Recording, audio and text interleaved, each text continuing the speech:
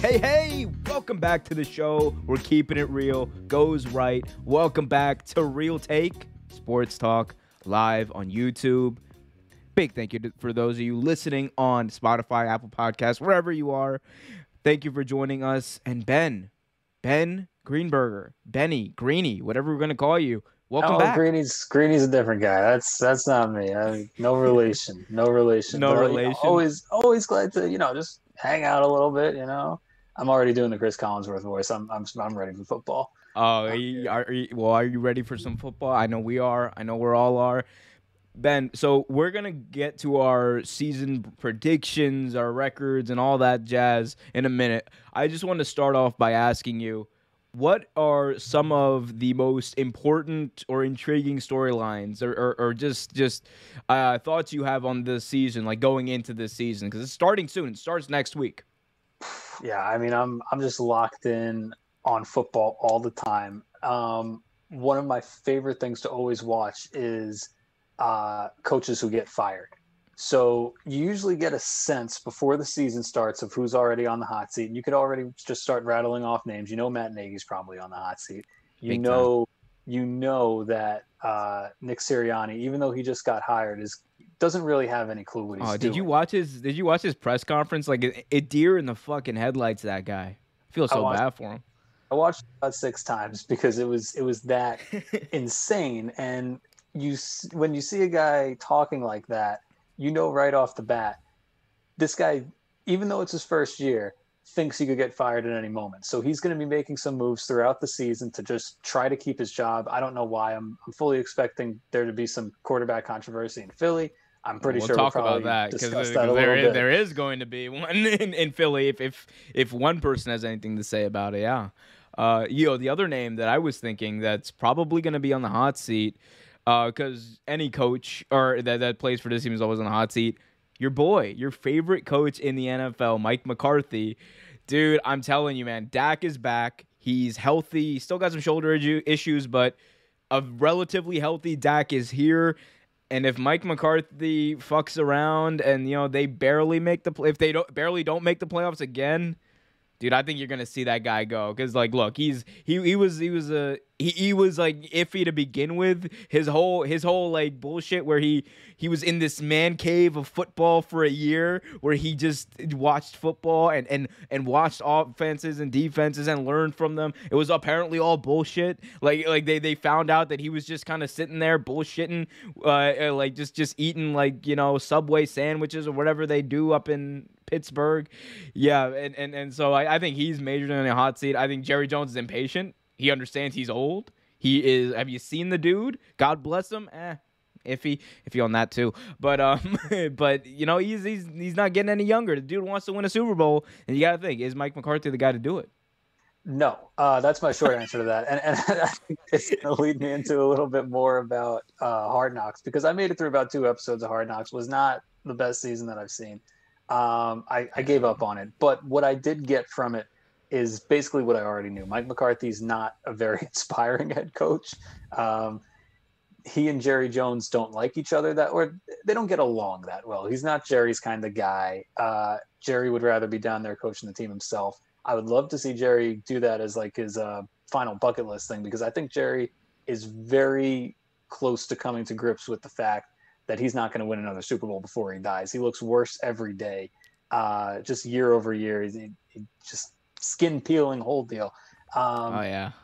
But on top of that, I was kind of expecting McCarthy to get fired last year, just because Jerry doesn't seem like a guy who's going to stick with a mistake for that long.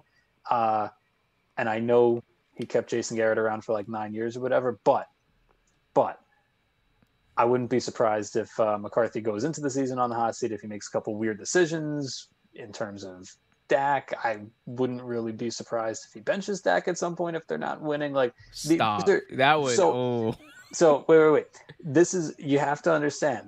This is why I like watching coaches that are on the hot seat, because you know who's on the hot seat before the season starts, and you can already start to predict what moves they're going to make to try to save their job as the season goes on. Firing coordinators usually comes first. Then it goes to changing quarterbacks, and if all else fails, they usually just kind of ride out the season and just switching quarterbacks in and out. changing up anything they can on the offense. They just say we're going to try to establish the run. Like there's a lot that starts to happen that is so predictable with these coaches that get put on the hot seat. And it's just fun to expect it because you know exactly what's going to come, and you pretty much already know the guys that are going to be doing that stuff. So I'm looking forward to all that comedy. You're just looking forward to watching the world burn, watching the world of football just burn, and I mean, I'm looking forward to some of that too. I'm looking forward to whatever the fuck the New York Jets are going to do this year, because I have a very hot take about that team that we'll get to later in the show. But let's start off, Ben, by previewing the divisions in the NFL this year. And let's start with my favorite division, also somehow my least favorite division because all my least favorite teams happen to be in it, the AFC North. So the AFC North was won by the Pittsburgh Steelers last year. They went 12-4, and we actually had three playoff teams from this division last year who made the playoffs, and two of those teams actually advanced past their first game. The Cleveland Browns and Baltimore Ravens, ironically, were the wildcard teams, and they were able to do that. Pittsburgh wasn't able to make it past the wildcard round, even though they started the season 12-0 or 11-0. So that shows you kind of where that team's at. Big Ben, there's questions about his health. There's questions about how much he has left in the tank. There's questions about how much longevity he can have in a 17-game season. So the questions are just popping out for the Steelers.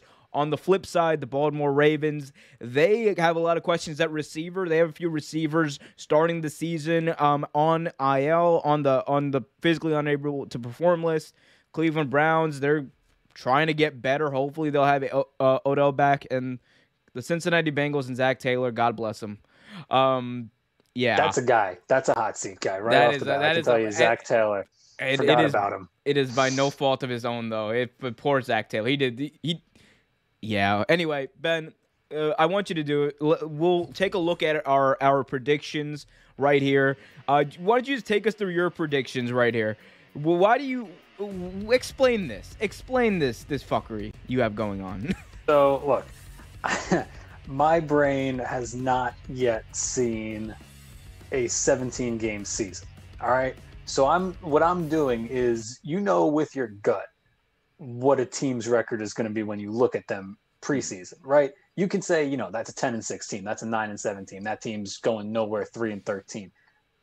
What is 3-14?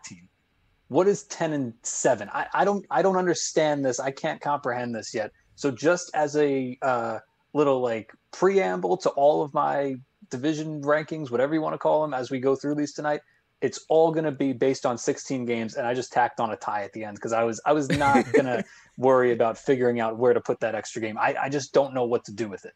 Honestly, it's probably better than my system. All I did was I wrote out my predictions as if it was 16 games, and then I looked at the team and I was just like a plus or a minus, and I was like, all right, so if they're good, I'm gonna add one. If I know they're bad, I'm gonna take one away. Like that. So I mean, look, it's who knows? Who knows what it's gonna look like? Like, because you're right. We were talking about that. I was like, what the fuck does a 10-7 team mean? Like, no idea. Yeah, I was saying, I was like 8-8. I know 7-9. I know 8-9. I have no clue what that looks like. If you like, I need to see it a couple times. I need a 17-game season a few times before I can get into the hang of like, all right, that's what an 8-9 team is. That's what a 10-7 team is. I haven't seen it yet, therefore I don't know. And I'm probably going to do the same thing next year because I'm only going to have seen a 17-game schedule once at that point. Anyway, also just a full disclaimer, I did not do math on this. I don't know if this works out. Like I could have the NFL full disclaimer on these. These are just what we think like these division these are what we think these teams are. Like these are just like team by team. I did not look at schedules. This is purely based off feel. And I've got a pretty good feel last year, just purely based off feel, just going records. I think I got like 80% of the playoff teams right. So look, take it or leave it. You're getting good picks right here. This is good info. All right, Ben. Ben, AFC North, go. All right. So you see my list right there. Unless you're listening, if you want me to explain it to you, I have the Browns at 11-5. The Steelers at 10-6, the Ravens at 9-7, and the Bengals at 6-10. As I said, I don't think the Bengals are going to be going that far this year just because the roster's not good. I'm worried about Jamar Chase. I love LSU. I've been a big Joe Burrow guy. I still believe in Joe Burrow. I think he's going to have a great bounce back year. I'm very worried about Jamar Chase. I don't know if he's got like the dropsies right now. I don't know if he's going to figure it out, but I think he had 4 drops in the preseason and only 1 catch, and they were bad drops too. So I hope he figures it out. If not, they've got some pretty good other targets up there, but it's not enough. That team is not deep enough to win enough games this year to be competitive. Maybe in the future. I think this is Zach Taylor's last year in Cincy. Move on to a guy that Joe Burrow can like. Other teams. All right. Baltimore, I had at 9-7. I think it's going to be a little bit of a step back here for Lamar Jackson. Everybody keeps saying that's going to happen. You know what? I'll buy into it. I don't care. I needed a team to take a slide back this year, and I think it's going to be Baltimore. I know that they've always been pretty good and made the playoffs, but they still don't have a true receiver. They lost J.K. Dobbins yesterday. Defense is still very good. They're going to be competitive. They're going to have some tough games, but I don't think that they're a playoff team this year, and it's going to be a strange offseason, and there's going to be a lot of hot takes flying around about whether to pay Lamar or not. But yeah, okay, that's my thought on the Ravens. Okay, get to the one that everyone really wants to know. What is this fuckery of you having the Pittsburgh Steelers at 10-6-1? Like with what is this, Ben? Why? This is a they're doing it for Ben Year. And he's look, I saw him pump faking. He was on a diet this offseason. He's coming in. We got a new Ben this year, and I think he's going to take him to the playoffs. They've got some, I don't know, maybe Juju won't fall off a milk crate yet, but I don't know. Claypool coming back. They still have a pretty good defense, and Mike Tomlin isn't a loser. Like that guy just finds a way to win. He has winning teams year over year. And there's a reason that he's been there for like 15 years now. And then I guess first place Cleveland 11-5. I think a lot of people are expecting them to take that next step this year. I don't know how much talent they have or how much further they can go than where they were last year. But I think 11-5 is a pretty solid spot for them. They're gonna run the ball. They have Odell back. I don't think they should get away from running the ball. They run the ball very well. But, you know, their defense is still pretty solid as well. So I still think they're a playoff team this year. And I think with just the way this division is going to shake out, it's going to be competitive. I don't think anybody's going to really separate from any of the other teams. And I think Cleveland's just going to be the one that has the most talent at the end. So that's my take on the AFC North. So I'm going to explain to you why everything you just said was complete hogwash and wrong. So okay, you're talking to my gut here. You're talking to my gut here. My gut is pretty good. You need to feed that thing something, man. It is hungry. It doesn't know what it's saying. It's delusional because I don't understand. The down year for the Baltimore Ravens was last year. The down year for Lamar Jackson was last year. Coming off of that MVP season where he led the league in touchdowns, where he threw for nearly 3,000 yards and ran for 1,200 yards. So I just want to put it out there. I'm a Ravens fan. Of course I'm biased, but I don't care. It's my fucking show. And the Ravens are going to go 13-4 or whatever that means. Like whatever. Yes, they're going to go 13-4 this year because Lamar Jackson has taken, I think, that step in the offseason in the right direction. He's going to learn from the mistakes he made last year and he even explained it during the preseason a little bit about why some of the things that went wrong last year happened. He was a little inconsistent throwing down the field because there were a lot of times where he didn't feel like he had the receivers or he had that chemistry with the receivers or that had that ability to be in sync with his receivers throwing the ball downfield. And COVID kind of played a part in that, also because they didn't have an offseason training not training camp, but they didn't have off-season practices to begin the training camp season, and then that kind of bled in, and they lost chemistry. That's what it was. And Lamar going into this year, the league still has not figured him out. People can say, oh, Lamar, he's just another running quarterback. It's a matter of time before people figure him out. Well, they were saying that last year after his MVP season, and he still ran for 1,000 yards and threw for 26 touchdowns and 9 interceptions. So I don't want to hear it. I'm done hearing this bullshit about, oh, Lamar Jackson can't do it. He can't win the big one. He can't play in this league. He can play, and he's a great quarterback. He's one of the most efficient quarterbacks in the NFL. He's the most efficient quarterback for his age in NFL history. That's just real take truth. So I get, I guess, why there's this bias against Lamar Jackson. I actually did a video about that earlier on this week. Check that out in the archives. But I think the Ravens are going to take that step forward. They have a great defense. They still have Mark Andrews, who's one of the best tight ends in the league. They have I don't care if J.K. Dobbins is injured. Gus Edwards is a monster. He is a bust. They got Jalen Hill, who was also drafted in the 4th round 2 years ago. He's got some potential, and I think the Baltimore Ravens are going to be fine. The Pittsburgh Steelers, though, will take a step back. And you got something to say, bud? My comment on Lamar Jackson, you mentioned him not having that chemistry with receivers last year being an issue. I mean, their top 2 receivers this year are the guys that they're expecting to be their top 2 receivers this year. Sammy Watkins and Rashad Bateman, neither of them were there last year. I mean, Hollywood Brown's still a target, but at the same time, he's had some drop issues, and you can only really play him close to the line of scrimmage. And I don't know. I think if you're a team that relies heavily on the run, just expecting your number 2 running back to pick up the slack and putting a ton of strain on your starting quarterback to run, I feel like that's not going to help them this year. Our number 2 running backs, one of the most efficient running backs in the NFL over the past 3 years. Gus Edwards hasn't had a season where he hasn't had at least 600 yards rushing in the past 3 years he's been in the league. He's not just some scrub they picked off the streets. I just want to make that clear. Gus Edwards he runs through people. They call him. There's a reason they call him the Gus Bus. Well, I think anybody named Gus gets called the bus. That's just Well, he also carries people with him. He's one of those big burly backs, but he's also fast. But again, I get your skepticism. You just don't know. It's okay. It's okay. Eventually, you're gonna watch the games and you're gonna see how wrong you were.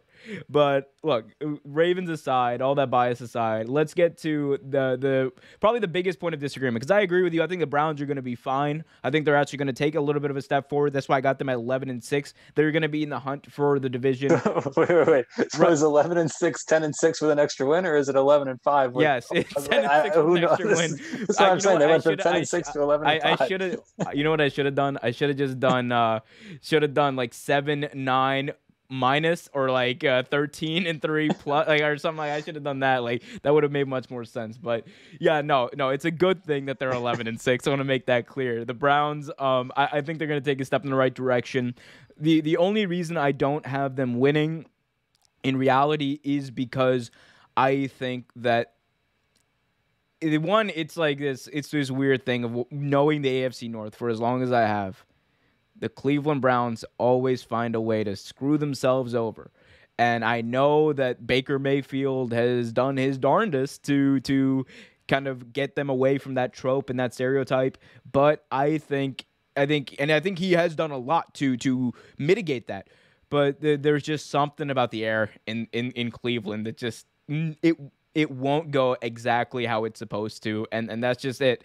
Also, the AFC North's a tough division. Winning games in this division is very, very difficult. That's why even the Bengals, that's going to be one of the toughest 4-13 teams in the NFL this year. You can take that to the bank. But the Steelers is where you and I probably have one of the biggest disagreement, because you got them at a 10-6 in a gun-ho, all-in for Big Ben year, and I have them in a 7-10 year. Because, quite frankly, one, I believe that either Big Ben is going to get injured at one point in the season. Oh, don't say that. Don't say that. It's true. Okay, again, as someone who has very closely watched the AFC North, dude, he's been healthy for 2 straight seasons. It's time. It's about damn time. It's going to happen. And I'm not wishing that. It's a spoiler. It's going to happen. So at some point, if you have Mason Rudolph or God forbid, Dwayne Haskins playing a quarterback in Pittsburgh, what do you think the result of that's going to be? It's not going to be Garrett great. With a helmet bonking him over the head. Oh, no, that's... See, that's how the Browns are going to get down to 11-6. Exactly. There you go. But yeah, no, I got them at 7-10 because I just think this team has taken is going to take a little bit of a step back with Big Ben, and I think this is going to be the year where it's very obvious that Big Ben has taken that I don't want to say cliff because that gets a lot of pundits in trouble and they're always wrong, but he's going to go on a little bit of a decline, and and it's unfortunate. I enjoyed watching Big Ben lose to the Ravens throughout the years. Didn't really enjoy watching him win, but I think this is going to be it for Big Ben. They're going to try. They're going to be in the fight, but I don't think they're going to be able to accomplish it. I don't think they got the firepower.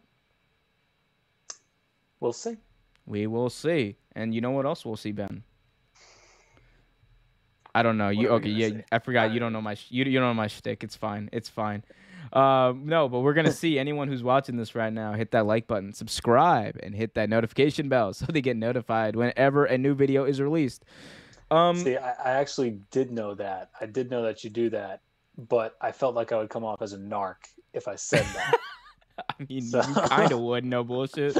So probably a good thing you didn't do that. Anyway, let's move on, Ben, and talk about another division in the AFC. Let's talk about the AFC South. And this is honestly probably one of the easier divisions to take a look at. Last year, the Titans, they won it, but the Colts were still in it. That right there, both teams finished 11-5. The Titans won because of their divisional record. The Texans, obviously, last year took a huge step back. They're likely going to take another step back with whatever's going on with Deshaun Watson. There's a lot going on there. And the Jags are still the Jags. I don't know what they're doing over there, but Ben, let's take a look at what you actually thought about this team or this division, because I think this is one of the ones where we agreed on the most. So why don't you just take us through your preview or your predictions for this division? So this is one of my favorite divisions, and when I sent you my picks earlier, I left basically a blank line for the Houston Texans because I don't think they're like gonna play football this year. I have no idea what's going on down there. I don't know what their plan is. I think Tyrod's the starting quarterback. Like I haven't been told otherwise, so I'm figuring that they're going into week 1 with Tyrod Taylor. But it seems like there's no news coming out of Houston. Like even like they have a quarterback who's been on the trade block, and somehow there's no news about it. Like it's just been radio silent. You would expect to hear something from them, but I don't. Like, if they just didn't play football games this year, if they just packed it in and were like, we're not playing, like, I don't know if I would know. Even if they are playing football games this year, I'm not sure if I'm going to know. So it's a weird situation down there. I don't even know if they have, like, a real head coach. They hired the Ravens receivers coach. Oh, my God. Look, I like David Culley. I'm not going to lie to you. But the last person I would expect to get a head coaching job anywhere.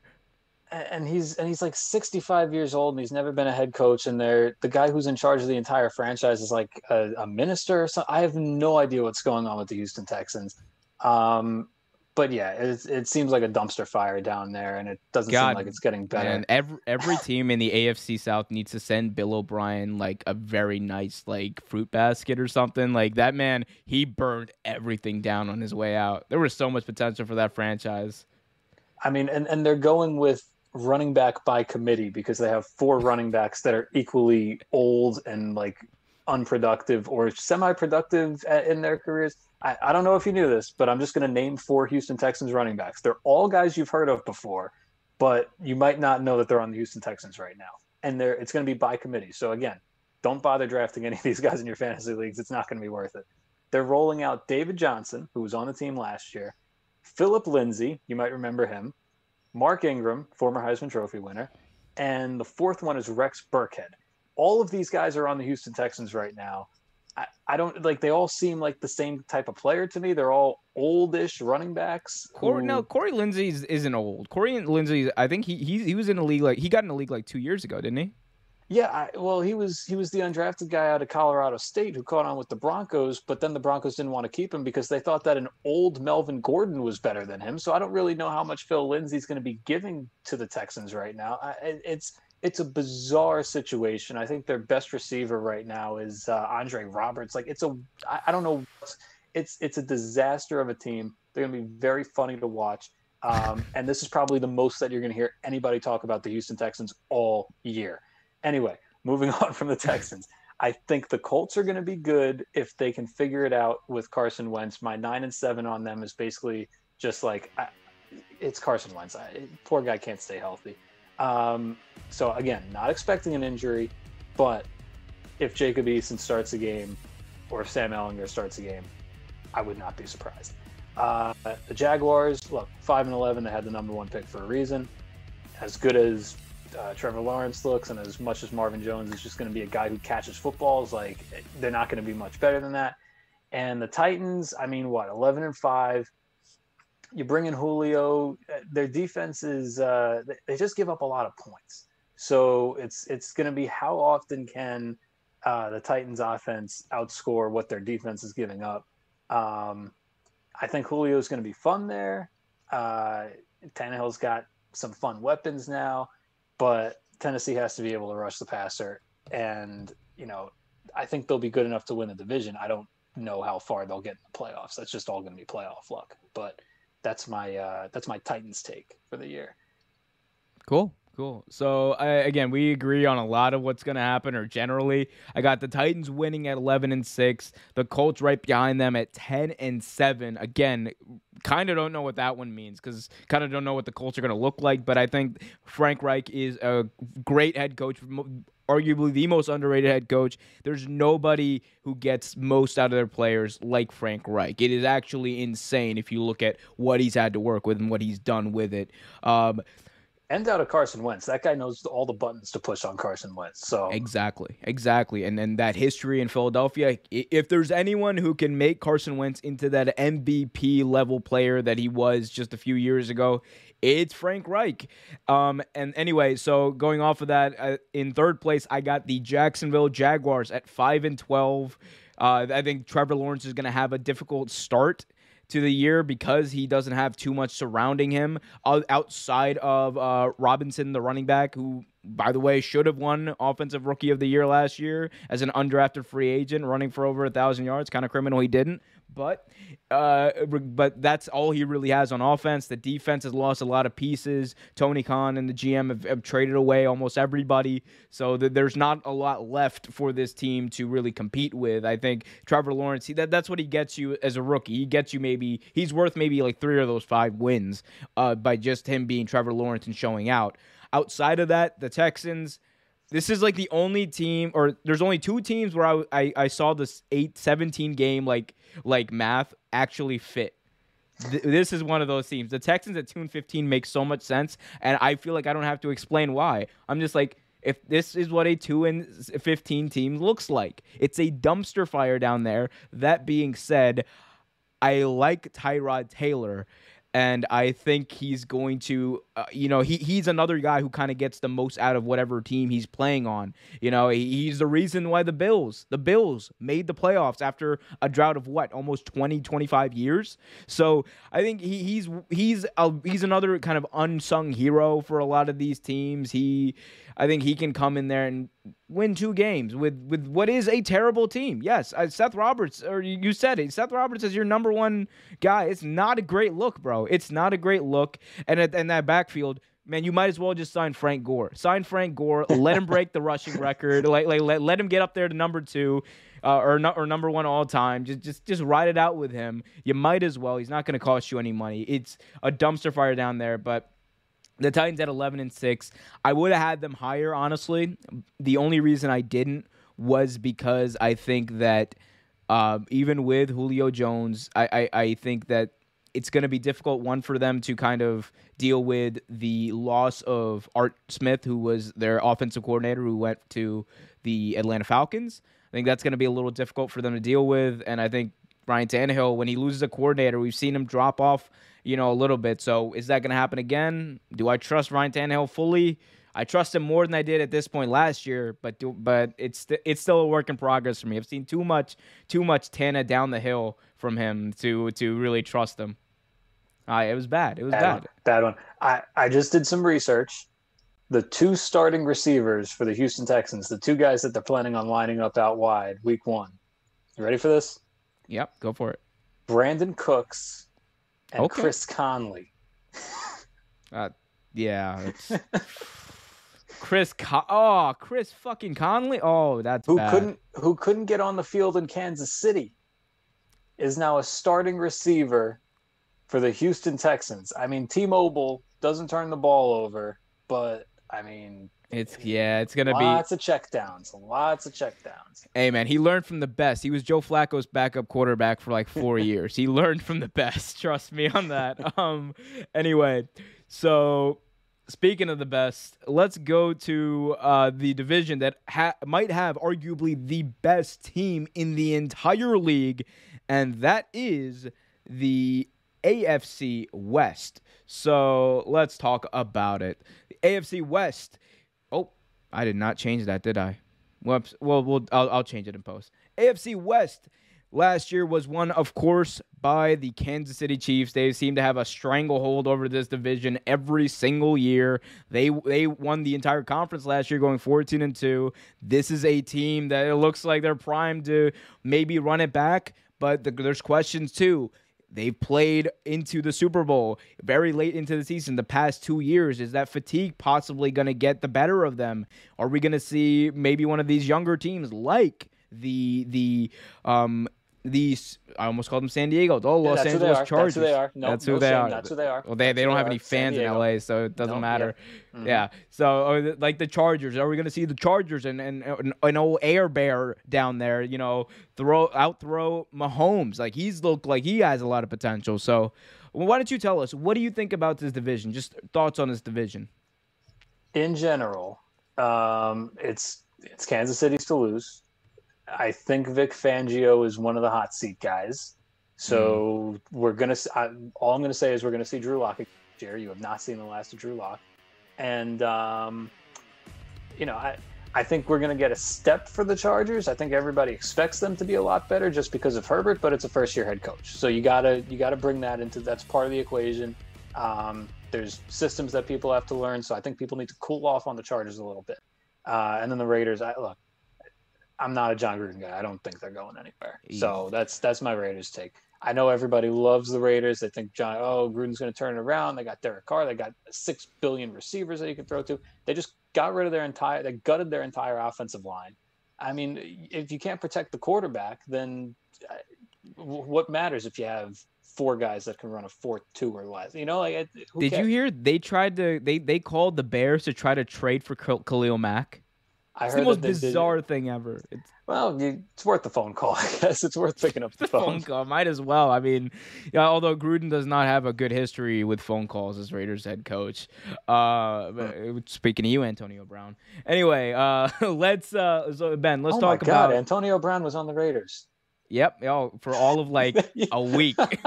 All of like a week.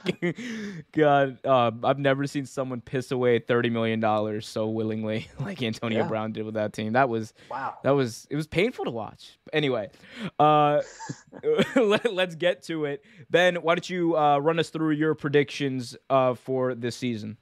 Yeah, 4-12 for the Broncos. Vic Fangio is gone. We're going to see Drew Lock probably by week 6 or 7.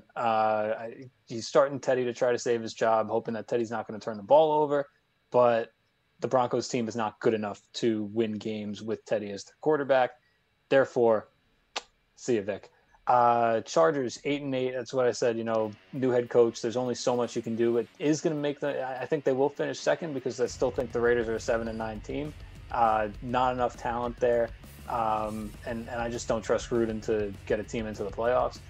Maybe next year. There's always next year, Raiders fans. He's there for that's what they've been saying. That's what they've been saying for the past 3 years. There's always great stadium though. Maybe it'll be rocking this year. Who knows? Home field advantage might be a thing.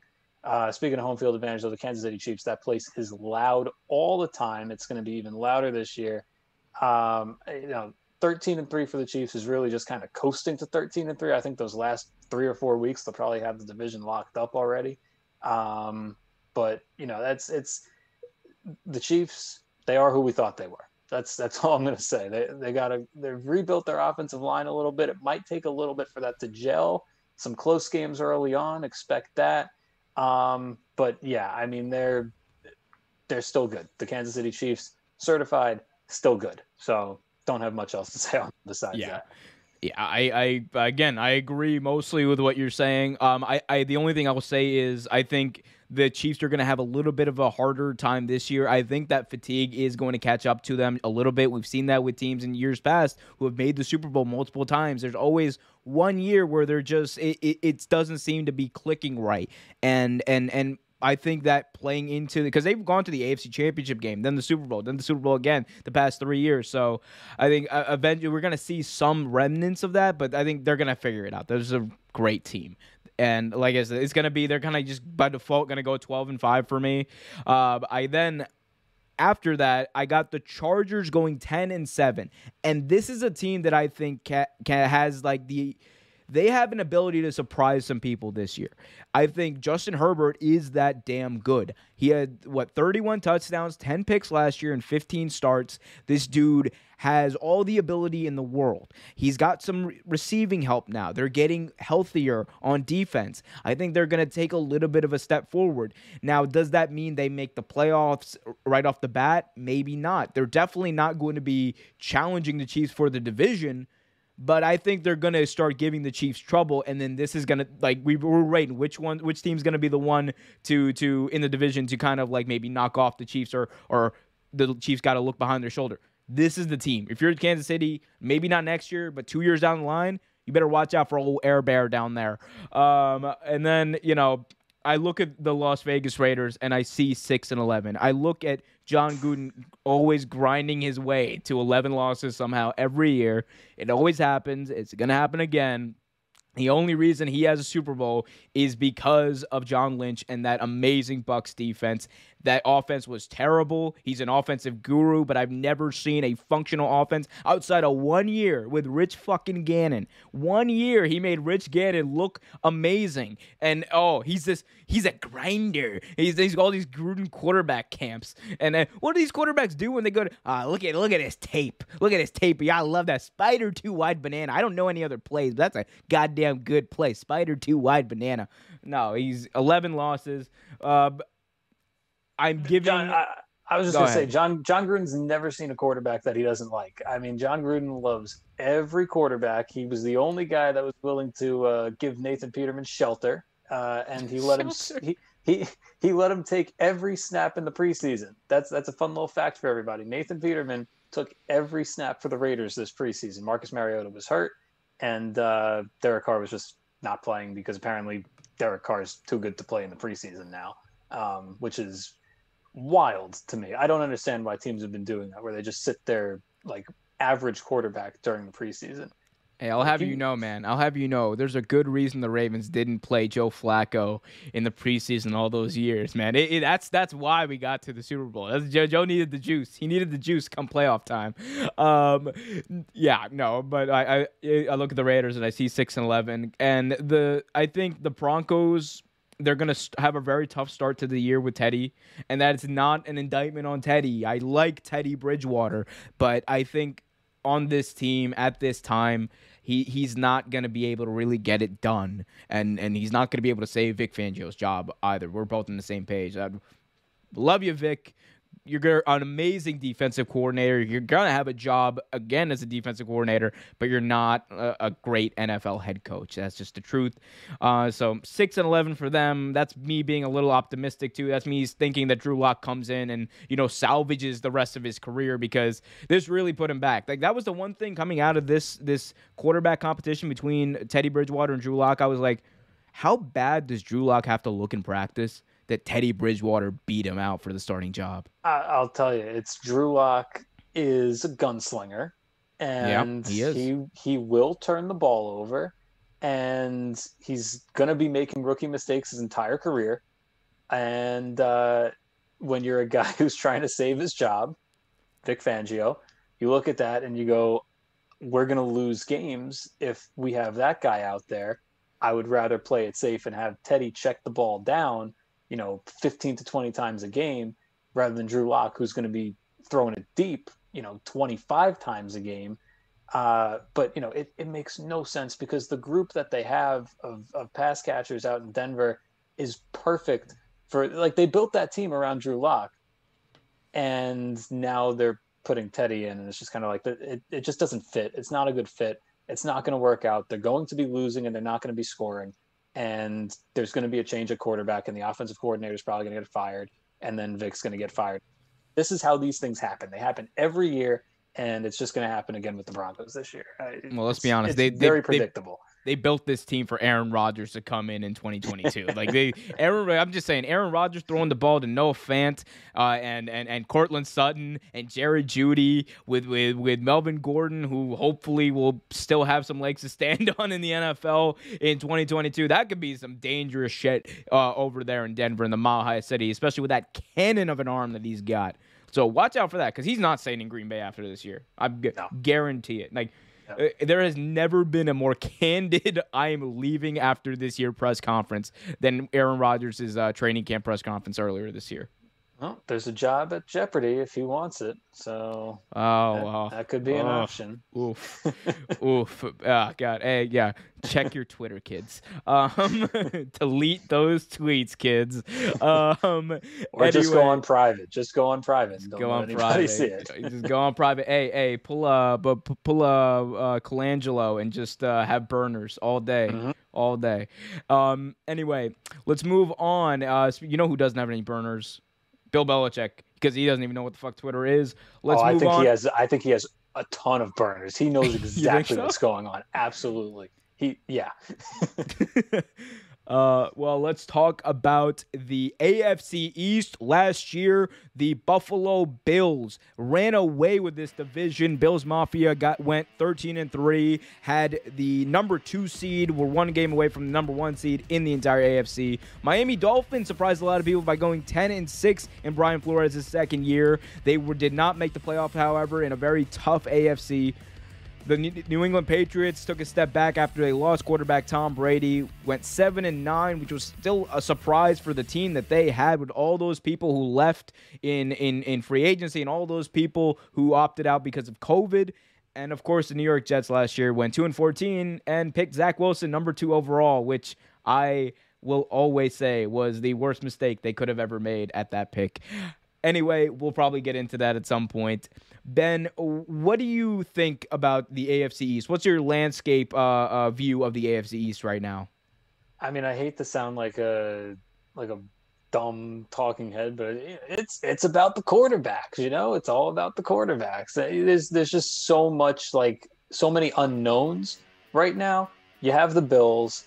I think the Bills are going to run away with this division and probably get the number 1 seed, just because they're going to be able to beat up on the competition. Because you have 2 rookie quarterbacks, and then Tua, who knows what Tua is going to be. So just based off that, I've got the Bills at 14-2 and 1. But then after that, I feel like it's kind of like a toss up. I mean, I think Miami's the second best team in this division, just because they were last year.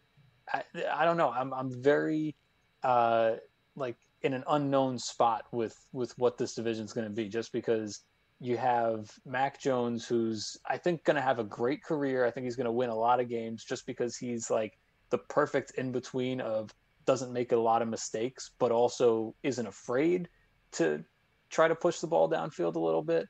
But I mean, you know, as a rookie learning a system, especially surrounded by guys who aren't, you know, superstars, it's going to be a pretty average season for the Patriots. But I think there's going to be a way for them to look at it and be like, all right, next year we're going to be competing for the division again. You know, and Miami, I really don't know what Tua is. I want Tua to be good, just because it's fun to have a lefty quarterback around. But I mean, last year, everybody was doing the thing where it's like, you know, oh, Tua should be the first overall pick. And then he had the hip thing. And then, you know, it's like, all right, but he's a smart guy. He'll be able to figure out the offense, and he can read defenses. And, you know, I was sitting there, I was like, I feel like he's been kind of a one-read guy his entire career in college. And he gets to the NFL and he's still sticking with that one read. So, I mean, he still has to like grow up a little bit and be able to hold on to the ball for a little bit longer, and know that somebody's not going to be open all the time on that first read, and you have to go through your progressions. But I mean, Miami's defense is really good. So I think just based off that, if Tua is able to string a couple good games together, the defense will be able to pick them up, and I think they can pull 10 wins out of that. It's saying a And then lot. and then you got the Jets, Uh, who, you know, I, Zach Wilson is not a very smart quarterback. He's a very fun quarterback. I don't know how smart he is. I feel a lot of Jay Cutler in him, who I love. Jay Cutler was, again, a lot of fun, not the smartest.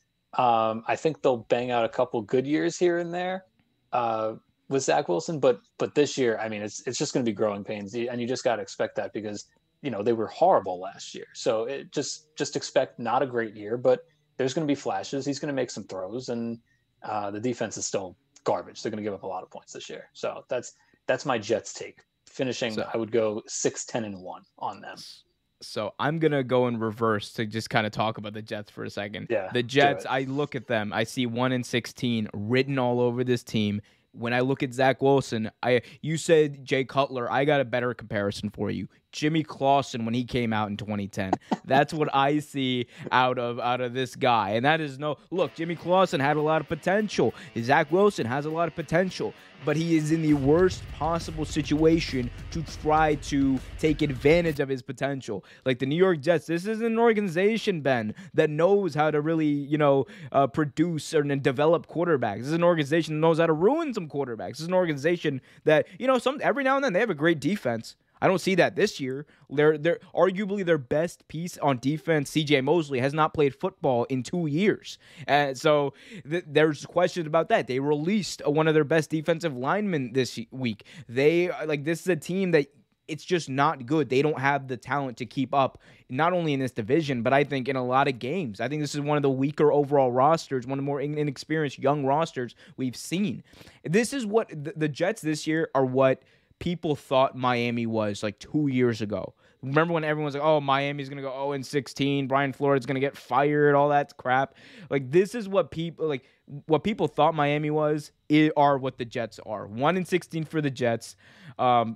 You got something? But you're saying that right now, and what did the Dolphins do that year? They had a head coach that the guys wanted to play for. I think the guys are going to like to play for Robert Saleh, and I think that's going to go. There's that intangible of you have somebody leave the locker room, bringing in fresh blood, who people want to play for and want to win for. So as bad as that roster is, I still think that the Patriots are a little weird, and the Dolphins, who knows what they're going to do. So you have those in-division games that you can win, and then there's some games out of division that I feel like they can pull off just because Zach Wilson's got a cannon, hose, whatever you want to call it. But, he's got a very good arm, and I think he's probably just going to win some games just off arm talent alone. But going off of that, honestly, is like you said, it's all about the quarterback. And at the end of the day, what that Miami team had, they had Ryan Fitzpatrick that was able to come in and win some games for them. I don't see that in Zach Wilson. I don't see the same intangibles in him.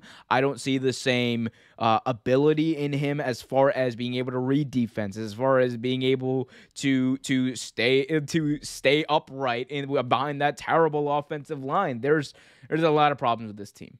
And I think it's going to be a tough year is what I'm trying to say for the New York Jets. They're going to be last in this division. It's going to be very obvious that they're the worst team. The Patriots, I got them going 9-8. I think Bill Belichick, I trust Bill. I trust Bill when he released Cam. I trust Bill when he does anything. I think he saw the writing on the wall. He probably sees something in Mac Jones that we don't see. And if that's the case, Bill Belichick knows better than I do.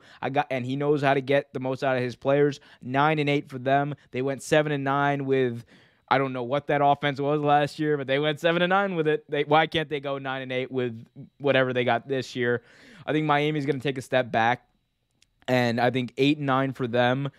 And the reason I say that is because there are questions. There are legitimate questions about not only Tua Tagovailoa's ability to read defenses now, but I think also his ability to his ball placement. One thing we saw last year, one of the bigger problems was there were a lot of times where he would just throw some stinkers. You did not, you just saw him throwing. You're like, what was that?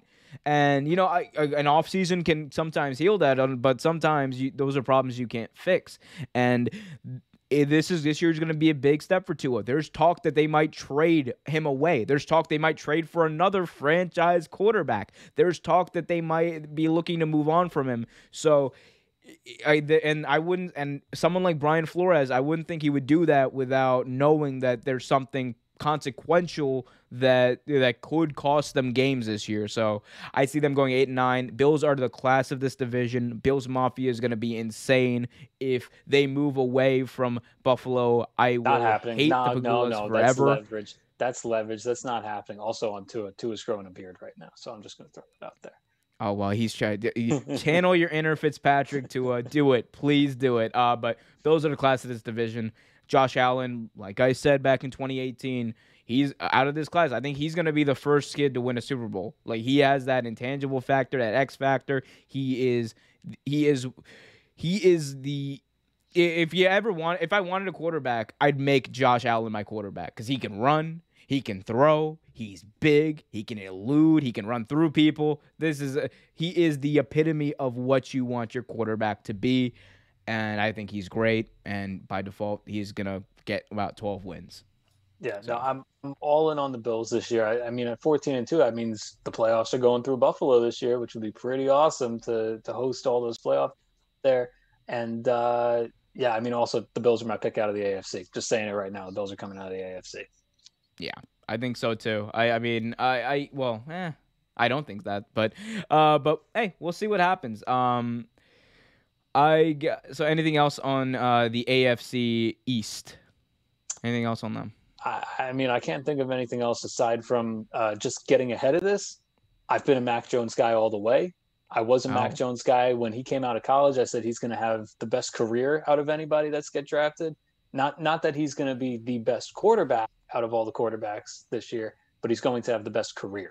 So I'm just putting that out there. I want that to be out there when it comes true. I told you. So, Well, if we're talking about people who are in the best place to succeed, he is definitely in the best scenario for him to succeed behind Bill Belichick. Like, Bill Belichick's going to know how to coach that kid.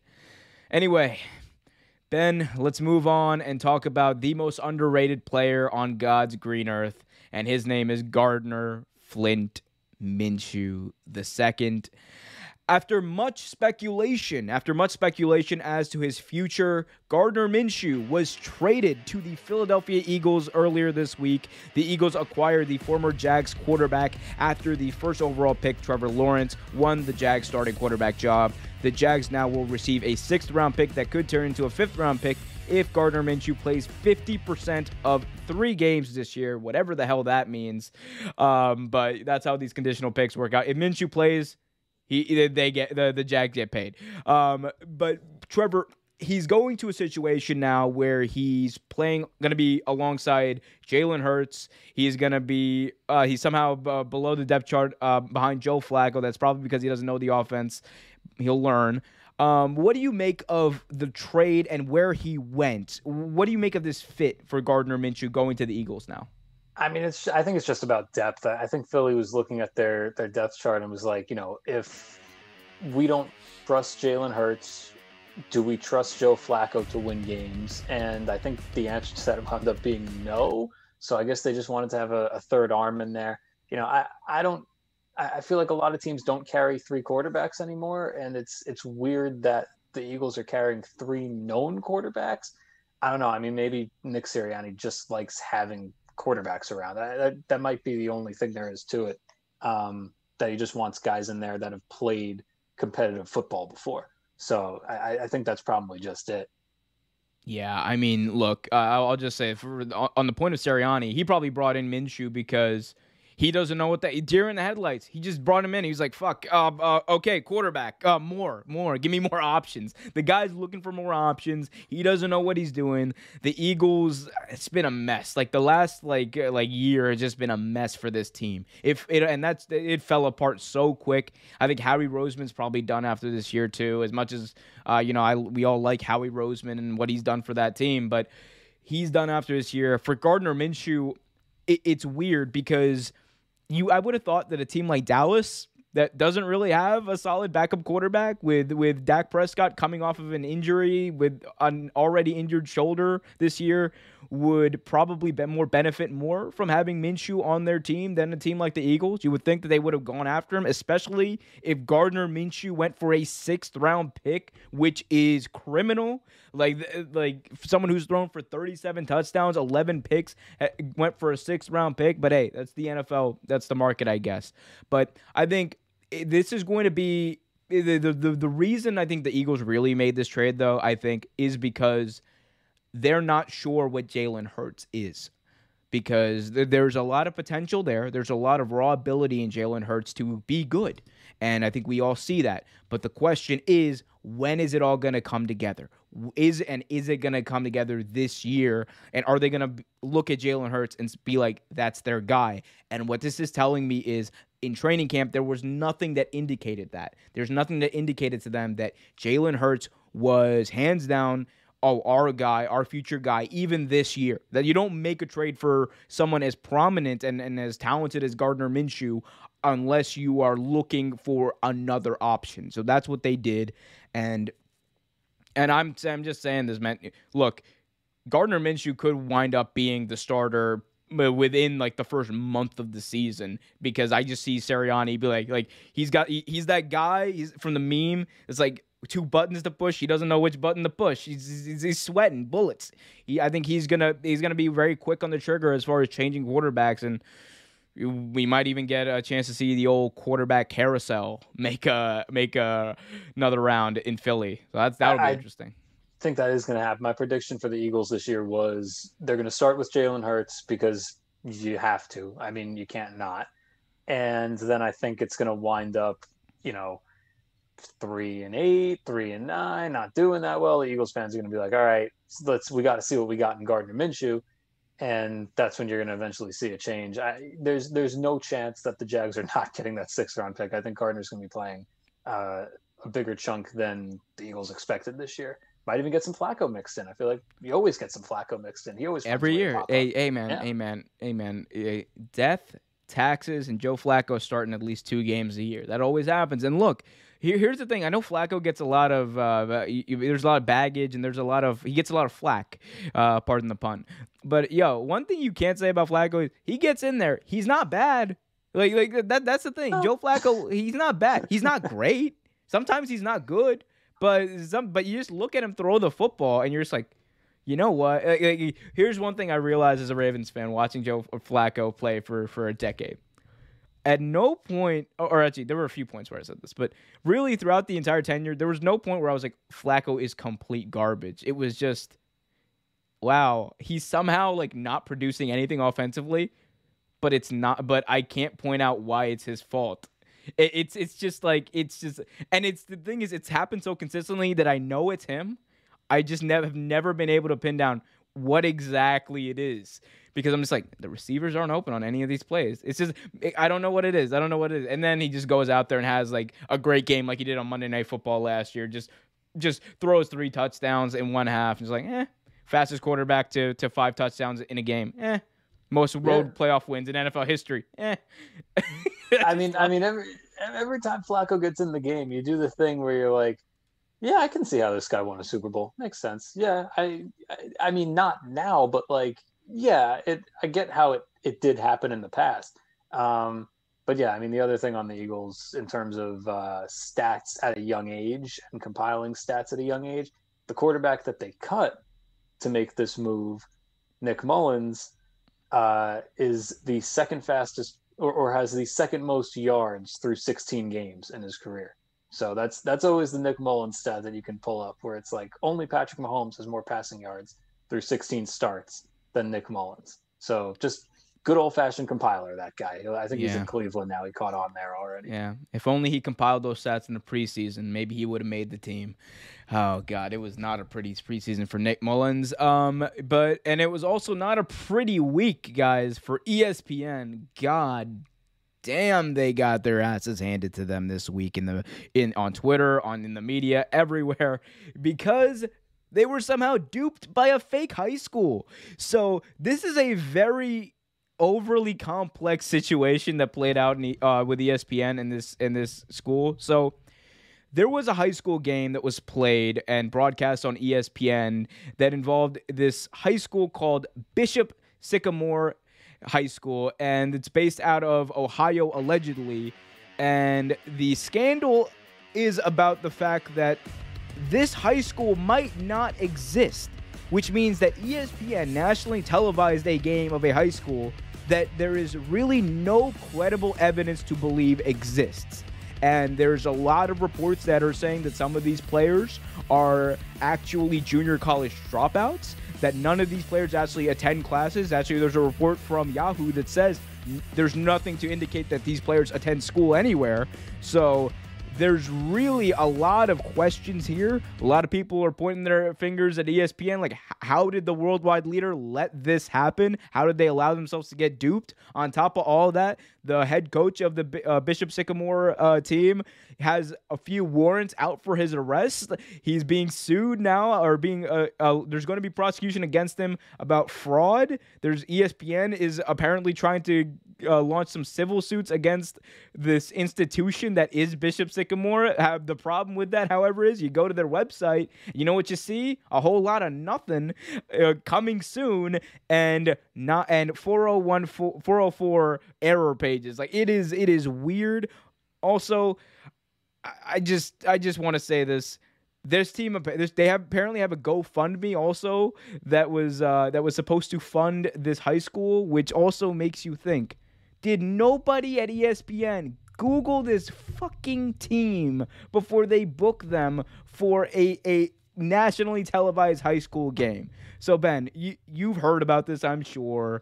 What do you think? What do you make of this whole Bishop Sycamore disaster for ESPN? Well, the first I heard of it was a Twitter headline that said ESPN televised a high school football game between a fake school and IMG Academy, which was a punchline in itself, because I don't really know how much of a school IMG Academy actually is. And, just I think the decision that ESPN made to just blame the booker worked pretty well for me, because I did not realize how this entire booking process even went. Apparently, you book the games that are on TV through, or ESPN does at least, through a third company, through like a third-party company. So this third party is going out there and finding what high school football games are being played that week, and then they come to ESPN and say, here are the 3 games that we're going to televise this week. Send your cameras out, whatever.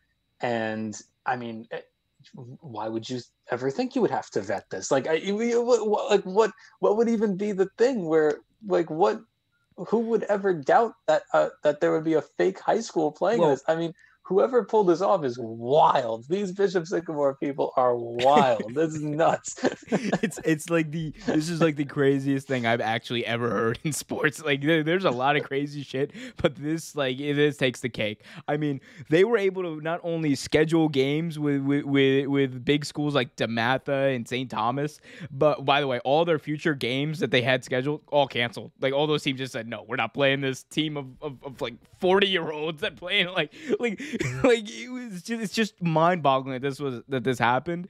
The balls on these guys, by the way, Bishop Sycamore. That's one thing I will say. The balls on these guys to do this. Like, say what you want. Like, it's unethical. It's wrong. It's immoral. They lied, but. Oh my God! It is insane that they had the guts to do this. Wild. They are wild, bro. Hey, if you're from Bishop Sycamore, come on the show. I want to talk to you. I have some things to ask. But the other thing that coming out of this that had me like rolling was the fact that if you watch back the broadcast or the highlights of the broadcast, there's a lot of points where they're talking about how some of these kids are like, top 100 recruits nationally for college. And I'm thinking to myself, I'm like, did nobody even print out the little, nobody checked Max Preps? Like nobody checked anything? Like there's none of these kids, by the way, are actually getting recruited by anybody. And apparently the whole motivation for this was so maybe some schools would check them out and check these players out. And then the thought for me going off of that is, what the fuck? You don't think there's gonna be a problem when Clemson finds out you're like 30, acting like a high school kid? Like they're not gonna recruit you, dude. I don't get what the benefit is, really. I mean, it doesn't make any sense, but I mean, if these were kids that were being told that they were going to be part of some elite high school program, then I mean, if you're getting recruited to IMG Academy, what what's really the difference aside from them having like a better like reputation, because that school is built solely for sports. I mean, it's a weird situation that, why would anybody even think that they would have to vet this when you're being told that a team that's playing one of the top teams in the country has top 100 recruits on it? You're just going to kind of be like, yeah, of course, because good teams would schedule other good teams. Why would we even have to go check this? Like, I don't know. They found the loophole. The genius of Bishop Sycamore is that they relied on everybody else being too lazy to actually double check things. And it worked, because all you need to do is just decide that people aren't going to even pay attention to what's going on, and you might be able to slip something by them. It seems like they were slipping this stuff by people for a couple of years. They played IMG the past 2 years. Like, this isn't something that like just came out of the blue. Like, IMG knew who these kids were. They played them the past like couple of years. So these weren't unfamiliar faces. It's just that they got on TV. They got a little too out over their skis. They got a little too wild.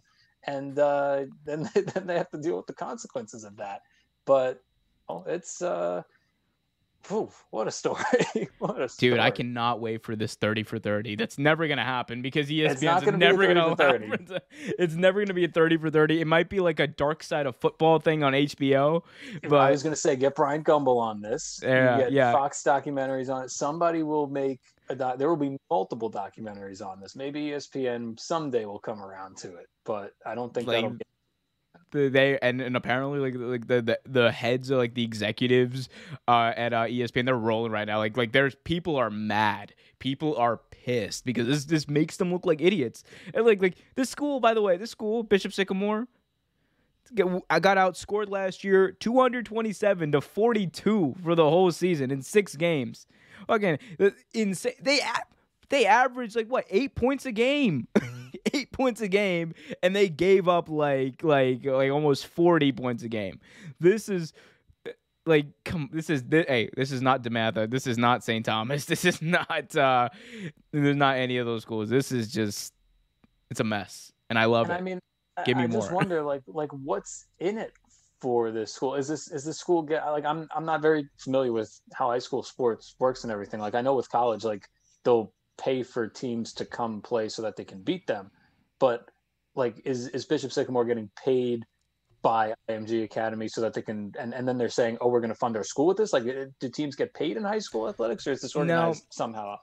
No, I mean, well, we know Bishop Sycamore, they have a GoFundMe, so like that's, I mean, maybe they bring attention to that and bring attention to their website or whatever. The only benefit really I could see is, one, maybe some exposure, and like they tried with with this whole ESPN deal. The other one is maybe the head coach was trying to flex, like, and be like, hey, I coached Bishop Sycamore. Scored 42 points last year, the entire year. Went 0-6, but hey, I coached them. Can you give me a real job? I mean, this is like the ultimate fluff your resume. That's what this was. Ultimate fluff your resume. God, there's a lot of people that are going to be sued and go to jail for this. Well, there's only one person that's probably going to go to jail, but many people are going to get sued. Many people are definitely going to get sued. People are going to lose their jobs over this. Yeah, this is not. It's a fun story, but in the end, it's going to be the outcomes. The fallout is going to be part 2 of the documentary that I'm sure is probably already in pre-production over at Fox Sports. They've been licking their chops for something like this for years. It's amazing. This is amazing. Hey, Fox Sports, give me that 40 for 40. Just completely rip off 30 for 30. Like just go for it. Go ham. Anything else on this, Ben? Yeah, I don't have anything else. This is just insane story. Amazing. So, I love the chaos though. I love the yeah, fucking well, chaos of it. the only other thing that I do have on the story is that Mm. they were supposed to replay the game last night on ESPNU, but instead they were playing a different high school game because Ah, ESPN's not coming anywhere near that game for the rest of eternity. I'm sure they burned that tape. oh, they burned that tape, but the internet lives forever. We know that. Anyway, let's move on and talk about the New Orleans Saints, Ben. So, the New Orleans Saints might not be able to play in their home stadium at the Superdome because of Hurricane Ida. Let's talk about it. So, the Saints head coach told reporters this week that the team is currently not playing in New Orleans to start the season because of recovery efforts and effects of Hurricane Ida. Week 1 against the Packers won't be in New Orleans. However, the NFL also officially announced that the New Orleans Saints will be opening their season by playing the Packers in Jacksonville, Florida on Sunday, September 12th at 4:25 p.m. The Jacksonville Jaguars will not be playing there. They have an away game to begin the year, so that kind of alleviates their scheduling pain there. They wanted to play in Dallas. You know, everyone wants to open their season in Jerry World. That's what everyone at the Saints were really hoping for, but that didn't end up happening. So they're going to have to move a little farther, actually a lot farther away, over to Jackson, middle of Florida, which is nowhere near New Orleans, but it is what it is. Ben, what do you think about this move? We know it had to happen because of the hurricane. These are things you can't really predict or you can't really plan for. You have to really keep in mind, but what do you think about this for the Saints? Is this going to affect them or in the way they play? Week 1 against Green Bay, I don't think so. I think they were probably going to lose that one anyway. But you know, it's always tough when you're guaranteed a certain amount of home games and then some sort of act of God comes in and changes that. The only other note I have on this is that they were probably going to play in Dallas until Jerry Jones probably threw in that little, what do you call it? I guess twist in the contract where it was like, hey, Sean Payton, if you want to play in my nice stadium, you can do it for one game this year, but then you have to come be my coach next year. And I think Sean Payton probably said no to that. Because Jerry Jones has been trying to get Sean Payton away from there for the past like 7 or 8 years. This has been a long running thing. So yeah, I think that was a little. If he didn't say it, it definitely entered Jerry's head. A little tampering. You got to start the year with a little tampering. Always. Yeah. Yeah, I mean, for me, I thought that I think they're going to be fine. Like you said, they weren't going to win this game, especially because they went with what's his name, Winston instead of Taysom Hill. You gotta be nice to Jameis. You need to be nice to Jameis. He got LASIK surgery. He can see the linebackers now. He's going to throw for 5,000 yards and like 50 touchdowns. Jameis Winston is going to break records. Give me the over/under on interceptions. Well, you give me the number, and I'll just say under because you're going to say he's going to throw like 20 or something. Under. I'll go under. Okay. I'll say 23 if he starts every game this year. 23 picks. I'll be nice about it. I'm going to say 15. 15 picks for Jameis. 15 picks for Jameis. All right, cool. Slashing it right in half. I'm just saying, man. Like Taysom Hill. This was you go with Taysom Hill though, right? Like, come on. Taysom Hill's terrible. What do you mean? What do you mean he's terrible? He's not a quarterback. Yes, he is. He went 3-1 as a starter last year. No, yes, he's not a quarterback. He's totally a quarterback. He's totally a quarterback. He's a weapon. He's better as a tight end and a running back and a guy who can ball hawk for touchdowns at the goal line. He's not a quarterback. If you want to play a real offense and score points, then Jameis is your quarterback. It can't be Taysom Hill. Like it just absolutely not. No way. He's not a passer. He's not a guy who's accurate. He's not a guy who can play quarterback at this level as a full-time starter. Absolutely not. That's cap. That's real take cap talk right there from you, sir. I mean, I never understood why people like hated on Taysom Hill so much. Like the dude was efficient as their quarterback last year. He like completed 70% of his passes, threw for 900 yards in 4 games. Like he was it wasn't like obvious like, oh my God, he can't throw the football. He can, and his ability to run actually made him a more dynamic player.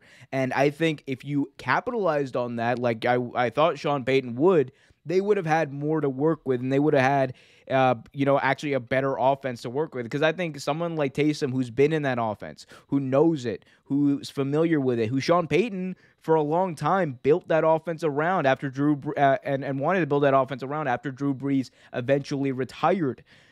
You would think that it would just be a slam dunk, and I just don't see what Jameis did this year outside of one quarter in one preseason game. Everyone's like, great. He was great throwing the ball, and his receiver making amazing catches. Like, I don't. Chemistry. That's called chemistry. It's called It's called Marquez Callaway have chemistry, and Marquez Callaway is wide receiver number 1 right now because Michael Thomas is not going to be playing for the first 6 games. The Saints are going to be good. Jameis is going to... Also, what is Jameis? Comeback player of the year. You know what? Comeback player of the year. I'll say it. Okay. All right. Cool. I'm gonna have you back on when we talk about the end of the season. I want to see how that take holds up. But it'll also hold up very well because Jameis is a good quarterback. Number 1 overall pick. Won a championship at Florida State. Yeah, he did. He's much better than Taysom Hill. So. He's not, but one thing think we can both agree on. Baloney. Yeah. One thing we can both agree on, though, is that Marquez Callaway is going to be wide receiver number 1 probably for the entire season. Not only because Michael Thomas is a slant machine, but also because, dude, I don't see Jameis Winston is a gun-slinging quarterback. He's not like he wasn't really good in Tampa Bay or wherever he was really with the short routes that Michael Thomas likes to run. I don't think those two are actually made for each other, if that makes sense. I think Michael Thomas fits more so of a Drew Brees or even a Taysom Hill type of offense. Like, I don't know, man. Because Michael Thomas, is he the kind of guy who's going to run, like 20-yard post routes and catch the ball, like, in traffic? I don't think so. I don't think he's that guy. He did at Ohio State. I think people undersell Michael Thomas because he adapted his game to what Drew Brees was. Like, he was running the short routes because that's all that Drew Brees and his noodle arm could really muster these past, 4 or 5 years. But I think Michael Thomas, being the elite receiver that he is, if he's healthy and in the right headspace, which I'm honestly not totally sure that he is, but if he's able to give 100% of his effort, I think he'll be right back to being a top receiver in the league, especially because Jameis isn't afraid to push the ball down the field, and he can. So I'm looking forward to seeing Michael Thomas prove all those haters and doubters wrong, but yeah, I'm back in on Michael Thomas with Jameis as the quarterback now. Cool. Well, we'll see. Well, I mean, he's starting the year on the PUP list, so he's going to miss a few games. So we'll see if he can kind of find his groove as they get into the season, and we'll see if you guys can find that like button, smash it, so that more people find this video. Help out the algorithm. Hit that like button, notification bell, subscribe so you get notified whenever a new video is released. I messed up those words, but it's okay because we're moving on and going back to our predictions, going back to our in-depth, very cutting-edge analysis of the NFL. And now we're going on to all gut. Nothing but gut. Our gutting-edge analysis of the NFL. There we go. To what I think might be the best division in football. Actually, like all these teams, I think all these teams are actually really good and competitive teams. But you disagree. I disagree. Overrated division. I think it's an overrated division because everybody's like, "Oh, this team could be good. Oh, that team could be good." They're not all going to be good. One of them's going to suck. So that's my prediction. All right. Well, fair enough. We'll get to okay. Hey. I'm just saying. Buddy. It's okay. Hey, who hurt you? Who hurt you? Cliff Kings. I'll be completely honest. Cliff Kingsbury. I'm not a fan, and I think people have been gassing this guy up. Nobody's a fan of Cliff Kingsbury. Like the only reason he got that job is probably because Bill Belichick made a phone call. No, it's because he was. It's like that was the year when it was like if you have ever known Pat Sean Mahomes. McVay. No, it was Pat Mahomes year. He coached Pat Mahomes in college, and it was like Pat. Did he have a losing record the year before at Texas? He got fired. Didn't he get fired at Texas Tech? So here's what happened with Cliff Kingsbury. He had a losing record with Patrick Mahomes as his quarterback at Texas Tech. Then he got fired at Texas Tech, took the USC offensive coordinator job for about a week and a half, and then the Cardinals called and said, "Do you want to be the head coach of an NFL team?" Let me rephrase it. Let me say that again. He was the offensive coordinator for a college football team before he got hired to be a head coach. He got demoted from his college football head coaching job to be an offensive coordinator, and then he got hired as an NFL head coach. The highest head coaching job he had ever had was at Texas Tech. He was not good there, and then he gets a full-time job in Arizona, and everybody thinks that this is going to work out. He's getting fired this year. We should get like a hot seat like sound effect or something, because this guy's getting axed. Him and Vic both out the door. I will say it, like guarantee. I will lock it in, because if you have a number one pick as talented as Kyler, because I think Kyler's good. I think a little bit on the shorter side. We saw him have some issues with that, and there's definitely a ceiling, a lower ceiling to how high he can, or I don't know. I'm going too far with the height jokes. But his ceiling might not be as high as other guys just because of physical stature, but it's definitely there. He can lead a team to the playoffs. Cliff Kingsbury, however, just can't. Like he's not a good head coach. He can't coach defense. I don't think he has any clue what he's doing on the offense. They need to get Kyler a new head coach if they want to make the playoffs. And I know Arizona is like the trendy pick this year to get into the playoffs, sneak in. No, it's not happening. Yeah. Cliff Kingsbury he's not that guy, pal. Not that guy. Not that guy. Not that guy. Well, why don't you tell us, Ben? Who is that team that you think is gonna make the most impact in this division? Run us through your rankings for this division. Yeah, I mean it's still the Rams for me. I mean, when you have Sean McVay and you bring in Matt Stafford, I'm worried about the Rams because there is not a lot of depth. That's my big concern. They spent all their capital and salary cap and draft picks on getting starters and very good starters.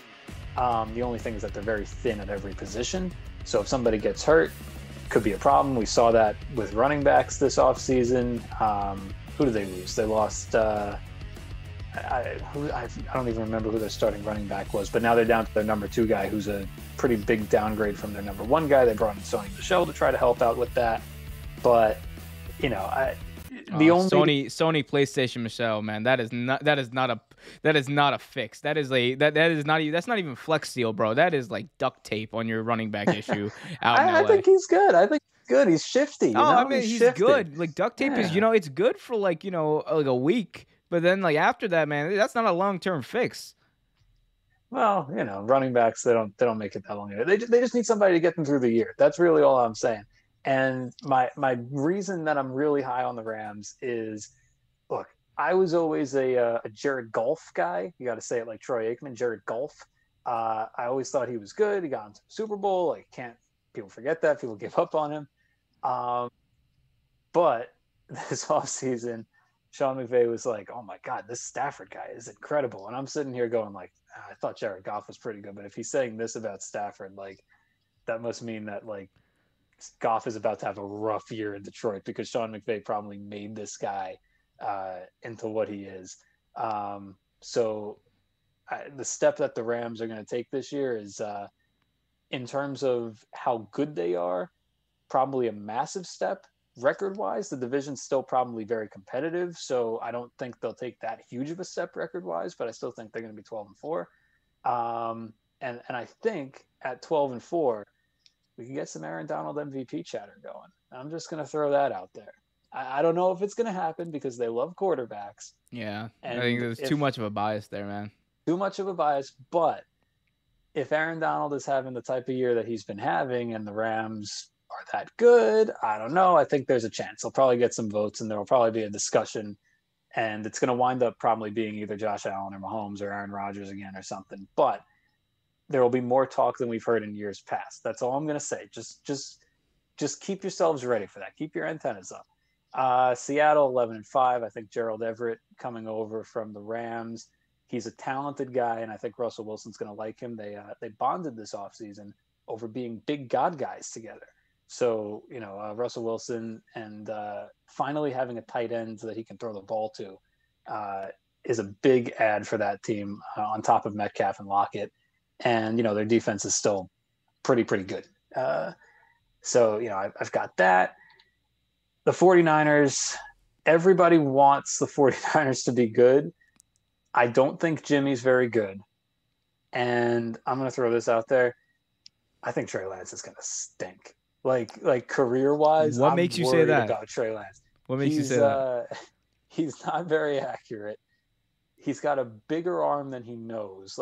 He's just overthrowing guys. He's putting too much velocity on the ball. I don't know if he's going to be a good quarterback. I'm really worried about everyone being like, "Oh, Kyle Shanahan, quarterback guru." You'll be blown away when he finally gets to pick his own guy. I think this guy might stink. He'll have some fun plays throughout his career. Like I'm expecting some highlight reel stuff, but overall, I don't know if this experiment is really going to go well. And he's definitely going to start at some point this year. But I think the 7-9 is indicative of Jimmy G keeping them afloat for a little bit, and then just deciding at some point, you know what, we got to see what the kids got. We're not going to win the division. We're not going to make the playoffs. And I think they're just going to wind up 7-9. I'm not sold on the 49ers. And I think we might start chipping away at the Kyle Shanahan is a genius narrative. Yeah, I think that. So here's the thing. I think there were people who wanted to do that over the past few years, but Shanahan always had the excuse that, oh, well, Jimmy G's injured. Oh, well, Jimmy G's injured now. Nick Bosa is injured, and my entire defense is injured. He kind of had that excuse for a while. So, and then he bought himself a lot of time and a lot of clout with that Super Bowl run. By the way, I want to make it clear. That team was really good. It was a really, really good team. And that's why I think so here's the thing. I have the Rams winning at 11-6, but I have both the Seahawks and the 49ers going 10-7. The Seahawks, there's still a lot of issues with this talent surrounding Russell Wilson. That defense outside of Adams, outside of Jamal Adams, who they got? They still got Bobby Wagner. But outside, there's just not a lot of depth on that. There's not a lot of experience on that defense outside of those two guys. And look, like Jamal Adams, but the dude, he's not exactly, producing. He's not a playmaking safety. He'll make the tackles in the secondary. He'll stop big plays from happening sometimes if he's on the right side of the field. However, outside of that, he's not the kind of guy who's going to turn the ball. He's not a game-changing type of safety. So, go ahead. I'll flip that on you. I think Jamal Adams is overrated and the rest of the defense is underrated. I think the rest of that defense is probably, as a unit, I don't know how much Jamal Adams is really going to do to help them. He doesn't do much to help anybody, honestly. He's a blitz guy. He's not a great cover safety. He doesn't have great speed, but that entire defense as a whole is just a good unit. Jamal Adams kind of reminds me of every safety the Baltimore Ravens have had over the past 5 years. Just he's a guy who's there. He blitzes a lot and he makes a hell of a lot of tackles. That's kind of what he is in my eyes. But I got some concerns though also on the offensive line for the Seahawks. They haven't really addressed that at all for the past 3 years, which is wild because you have probably the most talented quarterback in the league in Russell Wilson. I think a lot of people would agree with that. But I think Russell Wilson still gets you to those 10 wins. I think because that's how good he is. He should win MVP probably every year because he legitimately is probably the most valuable player to his team every year. Russell Wilson is still not going to get an MVP vote this year. Never going to get it, man. He had a chance. But then Lamar balled, and it was that was. And the same thing last year. We started off last year. Oh, Russell Wilson never got first place MVP vote. This is going to be the year. Aaron Rodgers just got pissed. And the Seahawks fell off a cliff at the end of the year last year. So it's just you don't vote for MVP after 9 games. You don't. Sorry. You got to play the season. So I got the Seahawks at 10-7, but I also got the 49ers at 10-7. And this is a big asterisk, and I understand that. But the reason I got them at 10-7 is because I don't think they're going to start Trey Lance this year. The 49ers throughout this entire process have been very open, transparent, and clear about what they want. They want to be in a situation where they have Trey Lance for the future. That's the guy. And if he's ready to start, they'll put him in. But he didn't beat out Jimmy G in the preseason. We all saw that. He's still got a ways to go. I think we can all agree on that. I think his upside is insane, actually. I think he's got great upside. I think he's going to be able to accomplish that with this 49er team. But I think if Jimmy G is healthy, and that's a huge if, I understand that, and I'm being optimistic here. I'm being very nice to some of these teams. But if Jimmy G is healthy, I think they can kind of recapture some of the magic that they had in that season weren't they the best team in the NFC that year? I think they were. They were the number 1 seed in the NFC. They might have been. They're not going to be the number 1 seed in the NFC this year, even with a healthy Jimmy G. But I think that defense is still damn good. Jimmy G, those running backs are amazing. Mostert is a monster, and Jimmy G is a guy who still has good chemistry with receivers. He's still a good quarterback. I don't care what anyone says. A lot of people are out here saying, well, Jimmy G, man, he really turned out to be shit. I'm just like, yeah, no, he's only shit because he doesn't play. If he was on the field, if he was able to stay healthy, we'd be like, okay, yeah, Jimmy G's a good quarterback. I think he's actually a better quarterback than Kirk Cousins. A lot of people are out here like being like Bleacher Report had a list where they were like, Kirk Cousins is like the 12th best quarterback in the league, and I was like, oh, cap.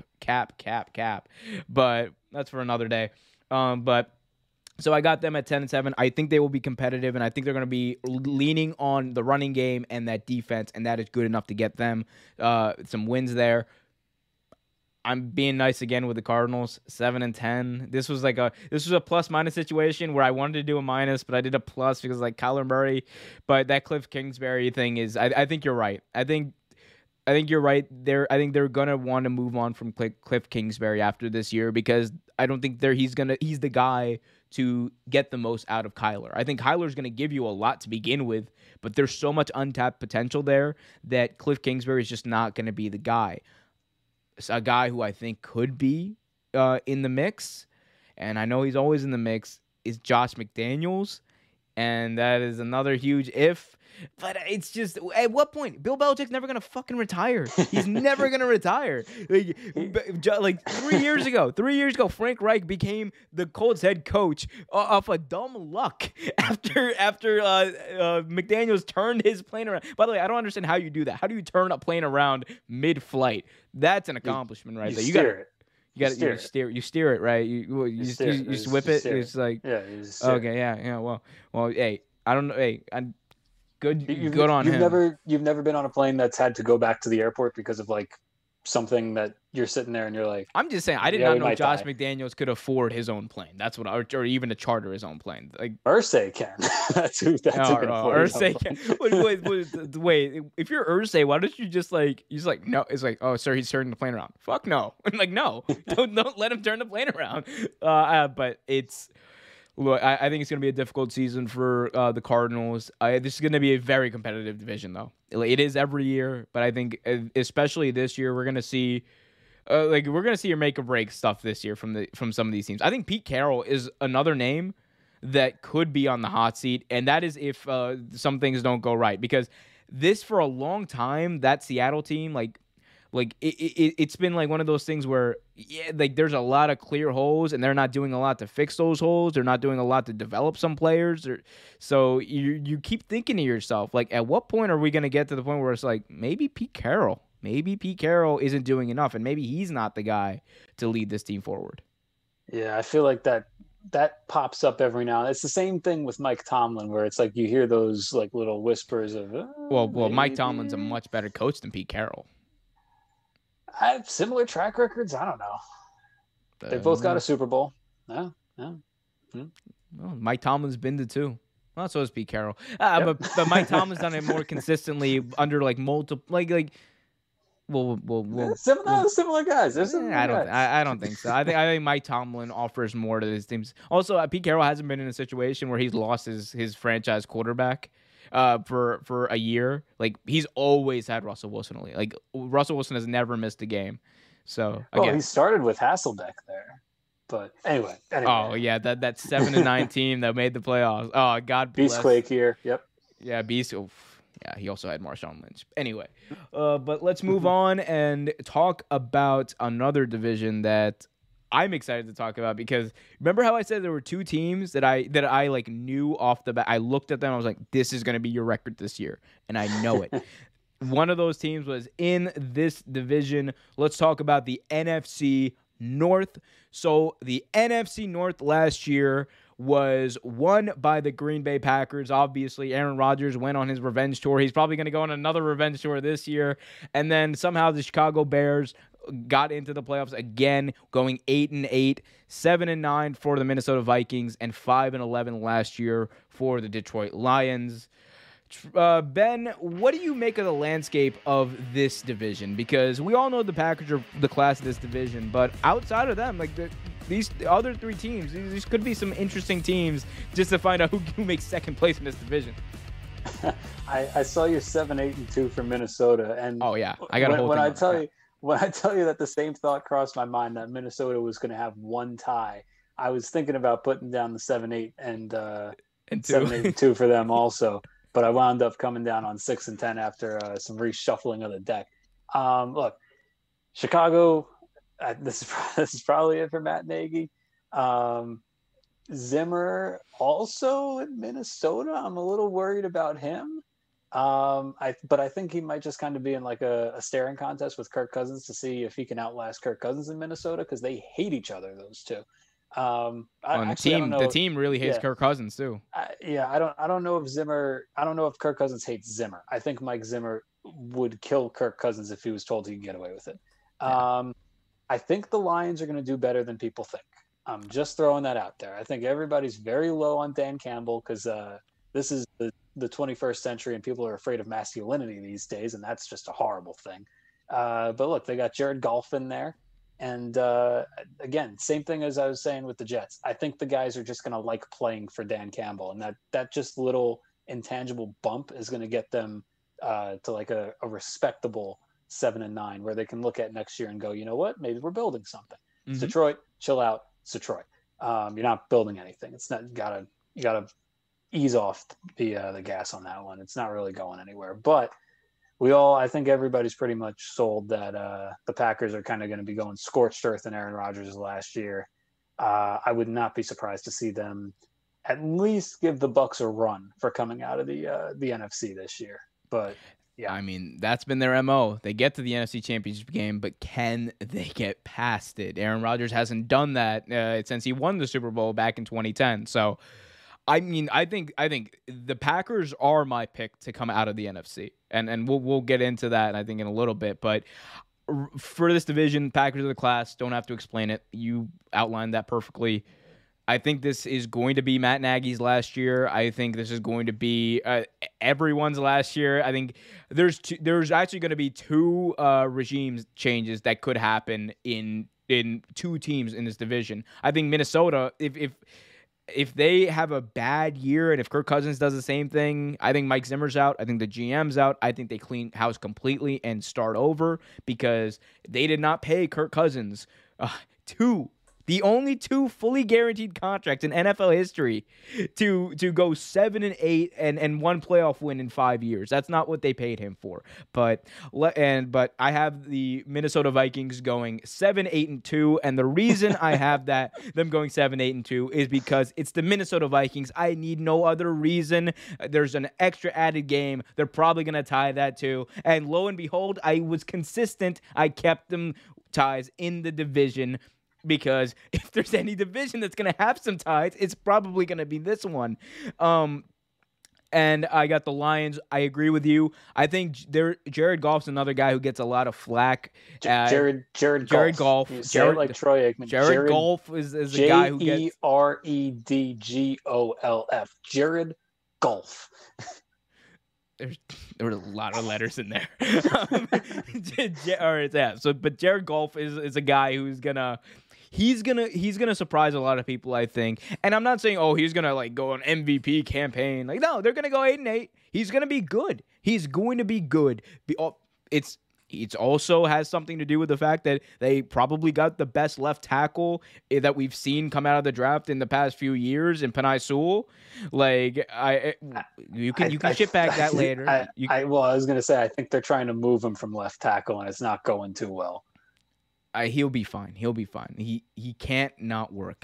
I promise you. Anyway, but I think he's gonna have the protection. He's gonna be out to prove some people wrong too. He's gonna be decent. I'm not saying he's gonna throw for 40 touchdowns. I could see him going 28 touchdowns, 13 interceptions. That is a solid year. That is exactly what I would expect from Jared Goff. Remind you, I know Sean McVay did a lot of the play calling, did a lot of the work in the pre-snap analysis for him back in the day, like 2 years ago in Los Angeles last year. Yeah, but the one thing that people need to remember is this is still a guy. He went out there and executed. When push comes to shove, he can go out there and execute, and it's not always gonna be pretty. It's not always gonna be great, but that's not what Jared Goff is. And I'm kind of sick of people looking at Jared Goff like he's a bust, because he's not a bust. You want to know what a bust looks like? Jamarcus Russell was a bust. We'll watch that man play. You want to know what a bust? Achilles Smith was a bust. There are a lot of people in NFL history who you can label bust, but Blake Bortles is definitely a bigger bust if we're talking about that than Jared Goff. So I'm sick of that stuff. I'm sick of all the talking heads being like, well, Jared Goff should have been out of here years ago. The only reason Jared Goff got out of the Rams was because this offer for Matt Stafford came forward. And look, this might be a hot take. Matt Stafford, in my eyes, is he an improvement on Jared Goff? Yes. Is he like a game-changing improvement for them? I don't think so. I think he's going to be better. He's probably going to execute a lot of things better. But is he the difference for that team to get to the Super Bowl? I don't think so. I don't think he is that guy. And if you ask me, honestly, all the picks that they gave up to get him and trading away Jared Goff, I think that's probably going to end up hurting them in the long run. But we'll see. But I just love how I went along Jared. I'm the only one who's ever going to go on this Jared Goff rant. Look, I'm right there with you. I'm a Jared Goff guy through and through. I think he's a fine quarterback. He's really approaching that, you remember how there used to be the Phillip Rivers line where it's like, would you rather have your quarterback or Phillip Rivers? And then it's like, if you would rather have Phillip Rivers than your quarterback, then it's time to find a new quarterback. I think Jared Goff is approaching.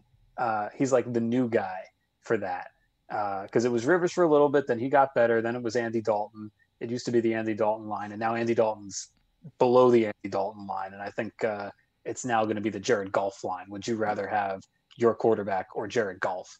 And you never know. I agree with that. Yeah. They're actually like that. That's a good ass comparison. Because that was the other thing. Like Phillip Rivers was also one of those guys. Like, is he elite? Like was Phillip Rivers an elite quarterback? Yeah, some years, sometimes. Yeah. Like was Jared Goff elite? People thought so for a little bit. I think he kind of does fit that mold a little bit. All things considered, he's a good quarterback, and that's fine because there's always room for good quarterbacks in the NFL.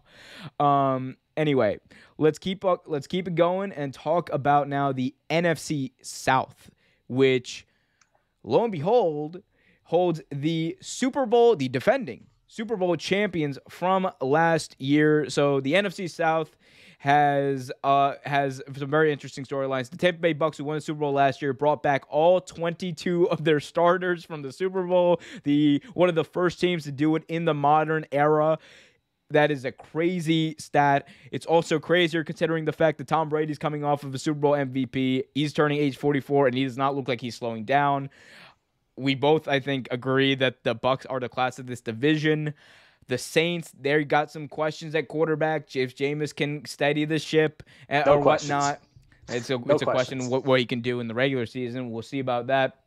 The Panthers have a lot of questions about a lot of things. Sam Darnold, I like the kid. Is he going to be the guy? We'll see. And finally, the Dirty Birds and those dirty uniforms. Ben, why don't you tell me what you think about the NFC South? Yeah, so I'm only putting that one loss on the Bucks just because I feel like it would be irresponsible not to. But I have thrown out the take numerous times throughout this offseason that I think the Tampa Bay Bucks just might not lose this year. I think there's a real possibility they're just a wagon, that team, just a complete wagon. They ran through the playoffs last year. And I mean, the team that gave them the most trouble was like Taylor Heineke in Washington. Like they were only getting better as the season went on. They started off rough, and then they just hit a hot patch. And now that they've finally gelled, like that, those teams, I can say like talent wise, this team is better than the Patriots team that went 16-0 or whatever that year. I don't think I've ever seen a complete team like this coming off a championship ready to run it back like the Bucks are. I mean, 15-1 is like low end for me. I really think that there's a chance that they just might not lose this year because I think Tom Brady's just a psycho, and he does care about winning that much. And I think everybody else on the team is that bought into it. Otherwise, you've got New Orleans. I think that if the Bucks do lose, it will come to Jameis. I think Jameis is he's that guy. And look, he's rebuilding his reputation down there. And who better to learn from than Sean Payton and Drew Brees last year? So I think the Saints will be all right. I know everybody's worried about Jameis turning the ball over, but what I said before, he's got LASIK. He can see the linebackers now. He's got a cannon of an arm. He's accurate. The Saints are on the right direction. They're on the right path with Jameis. They're going to get 10 to 15 years out of him, and they'll be great. Who else do we got? The Panthers. Okay, I've got them at 7-9. I think Sam Darnold is going to improve just because that's what happens when you get away from Adam Gase. I mean, it seems like Tannehill. This is just something that is a pattern that you just can't. I don't know, man. Ignore. Go ask Jay Cutler. He got divorced. Like he got away from Adam Gase, and what do? He got divorced. He got divorced, and then last week he was like, "It's not going too well out here for me." So I had to say, yeah, man, they got a struggling Jay Cutler had to start a podcast. Oh yeah, but I think Carolina is going to be a little bit better with Sam Darnold, and I think Sam Darnold might be the guy. I don't know if that means he's going to get them to the playoffs ever, or show up every now and then, but I think he could have like a Matt Ryan-esque career down there in Carolina where he keeps them afloat. They're usually good. They sneak into the playoffs every now and then. He's just a reliable starter. Watch out for Robbie Anderson too, because him and Robbie Anderson played together with the Jets. They love each other. Big time fantasy sleeper. I'm not a fantasy football guy, but I'll give you the advice. It's for free. Just to everybody watching out there, go get Robbie Anderson. And the Falcons, the 3-13 is mostly because they're not good. That's the number one reason. Kyle Pitts is cool. He's going to be fun. He's going to be very good one day. I don't know if that's going to be this year just because their defense can't really stop anybody. And my other hope with the 3-13 is that, all right, let me just lay this out here for you. Josh Rosen is one of my most favorite players in the league because he's very entertaining. I don't know if you've ever read his stat lines, but the stat lines that he puts up are some of the most bizarre things you've ever read. 9 of 20 for like 200 yards and 3 touchdowns and 2 picks. I don't know how he comes up with this stuff. You were obviously not watching Joe Flacco play football in 2009, sir. Every single game that Josh Rosen plays has a bizarre stat line, like 11. Like I'll just make one up right now, but it could fit in. 11 of 32 for 205 yards, no touchdowns and no picks. Like that's the kind of game that Josh Rosen plays. He does not complete passes. He's not good, but he's young. He's a former very high draft pick, and he's currently Atlanta's backup. So you have an aging Matt Ryan. You're sitting there at 2-10. You got those last couple games, and you just go, you know what? Let's see what we got in Josh Rosen. And we all know what you've got in Josh Rosen. Not a starting quarterback, not a good quarterback, probably not a guy that should even be on the roster to begin with. But I'm hoping that they're bad so that we can see the Falcons see what they have in Josh Rosen, because that would be very entertaining for me. You just got to get a couple more, like 21 of 28 for 81 yards and 2 touchdowns and 4 interceptions. Like he's going to find a way. He just finds a way. I don't know how he does it. He's a magician. What was that stat line you said earlier? 11 of what? 11 of 32 for 212 yards, no touchdowns, no picks. Are you looking at his game logs right now? Yeah. His game logs. Just give me some of them. Give me some of them. So the closest one you got to was 11 of 26 for 149 yards, no touchdowns, no picks. In a win, by the way, against the Packers, a win against the Packers. There was a 9 of 23 game, I think. Oh yeah, no, right? The 9 of 20 game. I watched that. It was against the Raiders. I paid very close attention. That was his Flacco-esque game. He also had a 23 of 40 for 252, 2 touchdowns, 1 pick. That one's just sad.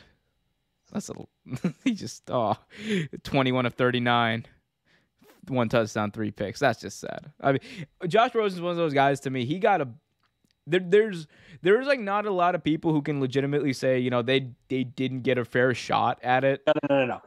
I need to correct you on that. He stinks. He's a terrible quarterback because when he was in Miami, no. He's not.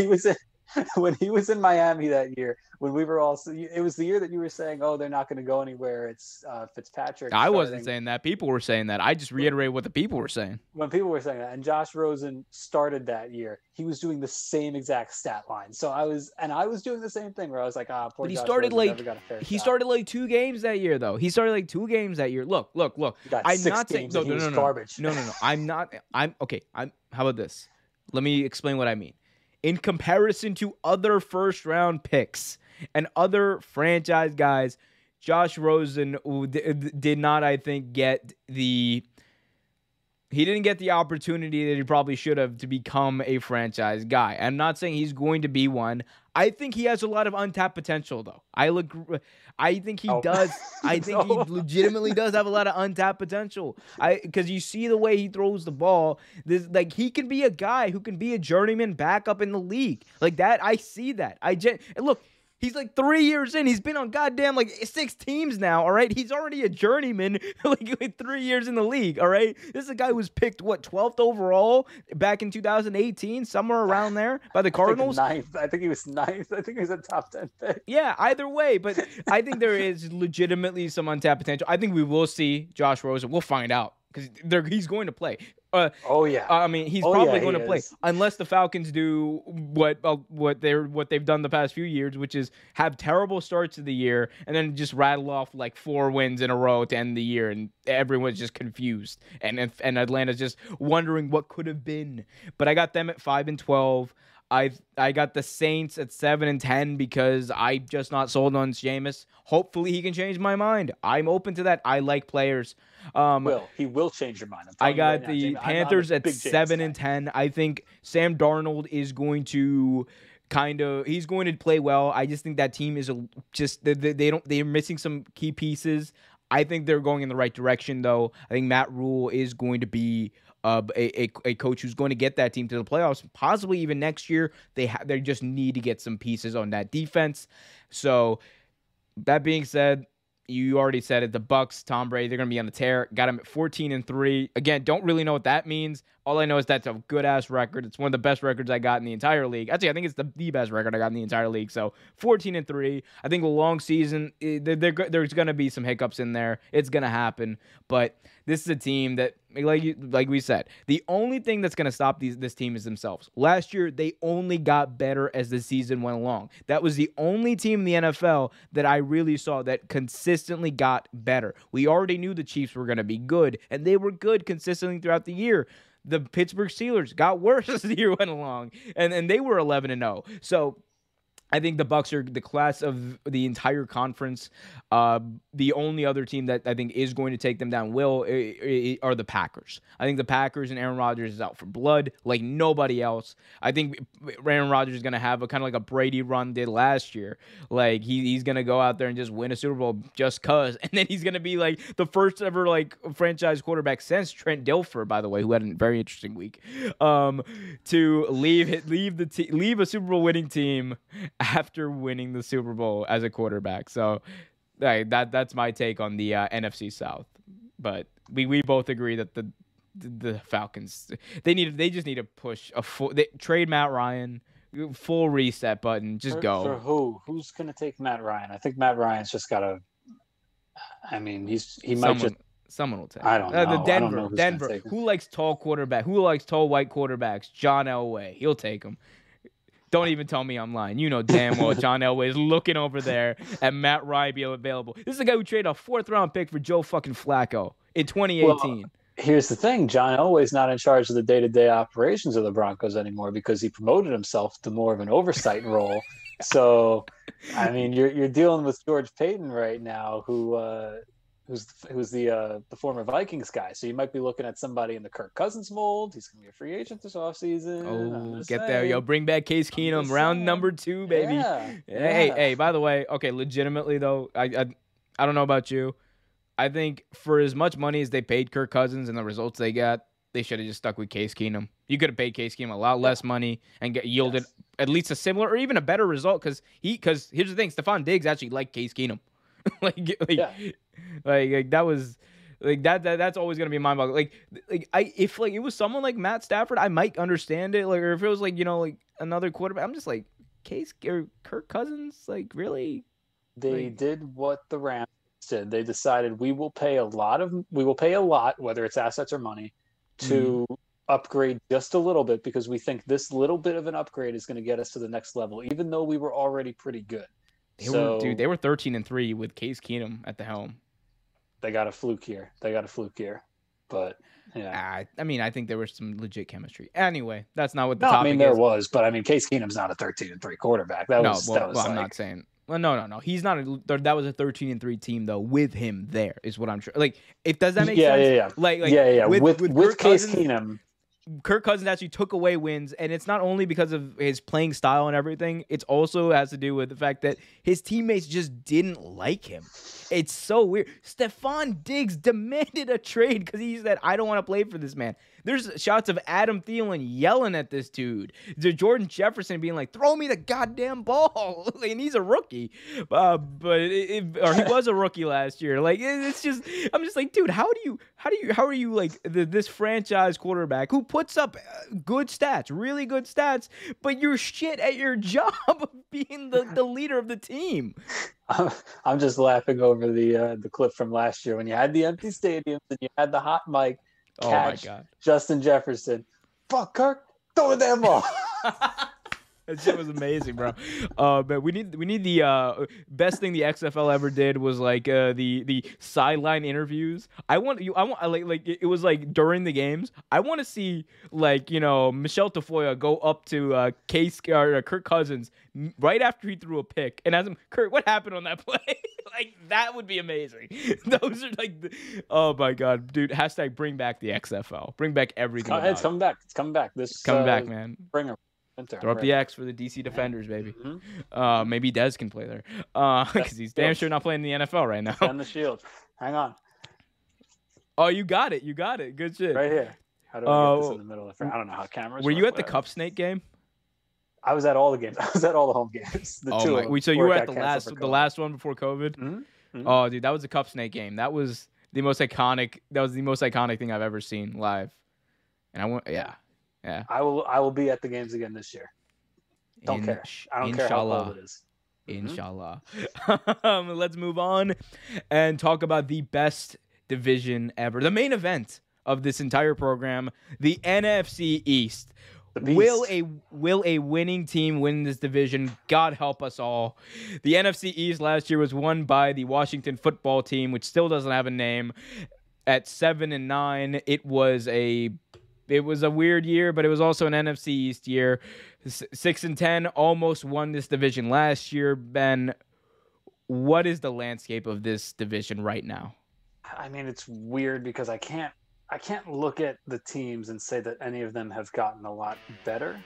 It seems like they're all kind of trying to do the same thing and just hoping that people don't get hurt. I don't know. I mean, I feel like the Giants are the same team as last year. I feel like Washington's pretty much the same team as last year. I don't know how much Dwayne Haskins being gone changes things. I think it's just like Fitzpatrick is just as chaotic as that entire situation they had last year. I mean, the Eagles are the Eagles. I mean, they're the Eagles. And the Cowboys have Dak back, and that's really all I've got on them. I mean, it's like, they were terrible last year, Dallas. And I don't know. Like, I feel like they just haven't been good lately with Dak. Their offensive line is not what it was that year that they went like, 12-4 his rookie year, and everyone's like, oh my god, Dak Prescott's the new guy. That was because of the offensive line. They were running the ball like crazy. Zeke's not the young kid that he once was. The offensive line is a completely different unit, and their defense is still not very good. So I mean, I don't know, what are they going to count on Dak to throw for 6,000 yards this year? Like, just garbage time points. I don't know what to expect Oh, from Dallas. there's gonna be plenty of that in this division. Yeah, I mean, I think them being 9-7 is going to probably be fine enough to win the division, just because I guess having your starting quarterback back and having CeeDee Lamb in his second year. I mean, what they're gonna be winning games like 40-35. That's just what's going to happen this year. They're just going to have to outscore their opponents. Like, I know that really dumbs it down because that's how you win football games, but like when they give up 30, it's going to be like, all right, we got to go score 40. And that's not going to be an unreasonable thing to ask. Like, I think if Dallas is sitting around and saying, look, we need to score 35 to win today, that's something that their offense can do. They can pull that out. But I mean, for the other teams, Washington is just, it's what I said. I don't know how much Fitzpatrick is going to be an upgrade over the entire situation they had last year. I mean, Fitzpatrick being Fitzpatrick, he's probably not going to start the whole year. We're probably going to see some Taylor Heineke just because Fitzpatrick is just like bench fodder. The Giants stink, garbage. Hopefully, as somebody who wants to be able to root for the Giants but just can't because Dave Gettleman's in charge, hopefully it's the last year for Dave Gettleman. It better be too. He picked. We'll go ahead. I'm sorry. I'll tell you. From the moment he was hired, I was sitting in Florida trying to enjoy my Christmas vacation, and I get an alert that the Giants fired Jerry Reese and that the front runner for the job was going to be Dave Gettleman. And I was like, well, there goes the next 5 years. Like, right you were. When a guy's been around the league for that long, they don't change like that. They are who they are. So yeah, the Giants are not going to be good again. Not a whole lot of talent there. I know they tried to bring in Kenny Golladay. I don't know what he adds. He's not like a number one receiver. He's a goal line guy. He's not a guy who's like a game breaker. So that he also needs a quarterback to actually throw him the ball accurately. Right. And Daniel Jones is not good. I mean, when my thought with Daniel Jones, he was supposed to be a 3rd round pick. And everybody said he got overdrafted. And when I'll say it, I evaluated him. I grinded the tape. And I said that he was a 3rd round pick. And I knew that the Giants were going to wind up taking him because it's Dave Gettleman. And if he was supposed to be a 3rd round pick, then we should treat him like a 3rd round pick. I don't know why he keeps getting chances, because if this were any other 3rd round pick, like, this guy would not be starting games anymore. They would have moved on from him by now. Because Dave Gettleman hooked his entire future to Daniel Jones, and it has to work. Like that's what it's down to. And it won't. And it's not going to. I mean, I think everybody can pretty clearly see that he's not good, and we knew he wasn't going to be good. It's only that they picked him in the 1st round that everybody's like, well, we got to give him a chance. He's a 1st round pick. No, they made him a 1st round pick. He doesn't need a chance because he's a 1st round pick. They made him a 1st round pick. Everybody knew that he's not a 1st round pick.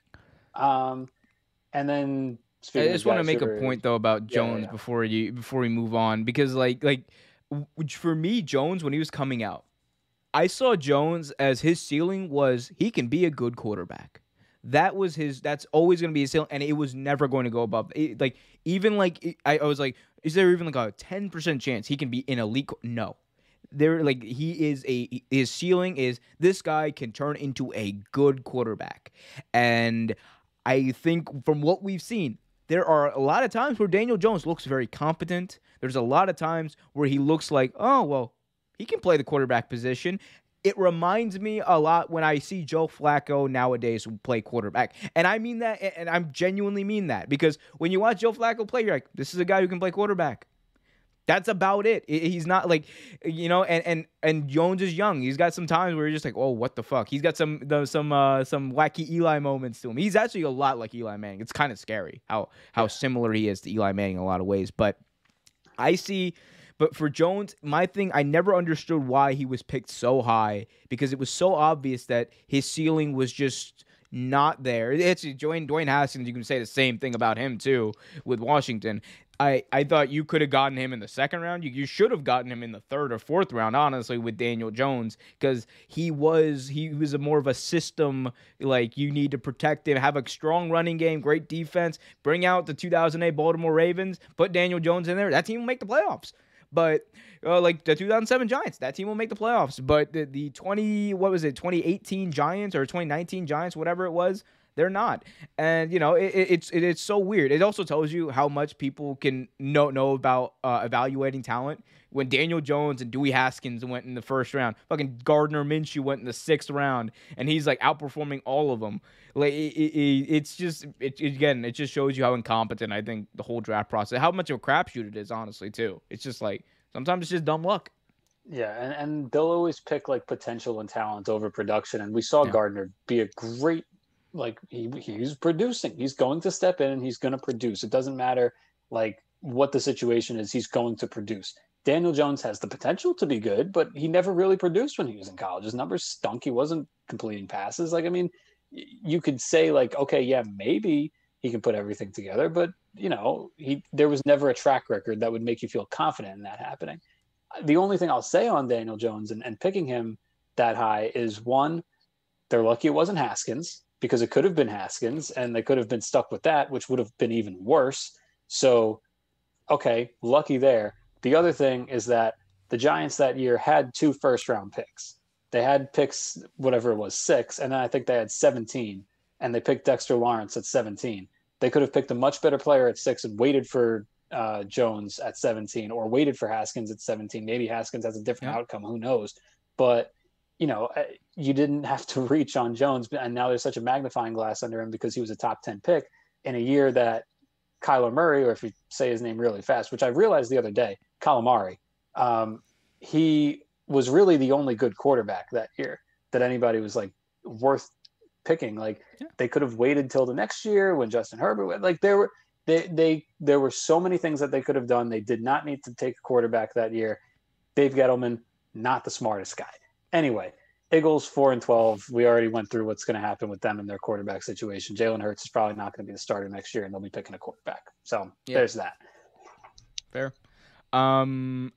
Like you said, I think it's going to be. This is an NFC East year. I don't think a losing team is going to win, though. I want to say I have the Washington football team winning at 8-1, and that is an exact 8-1. That is going to be their record.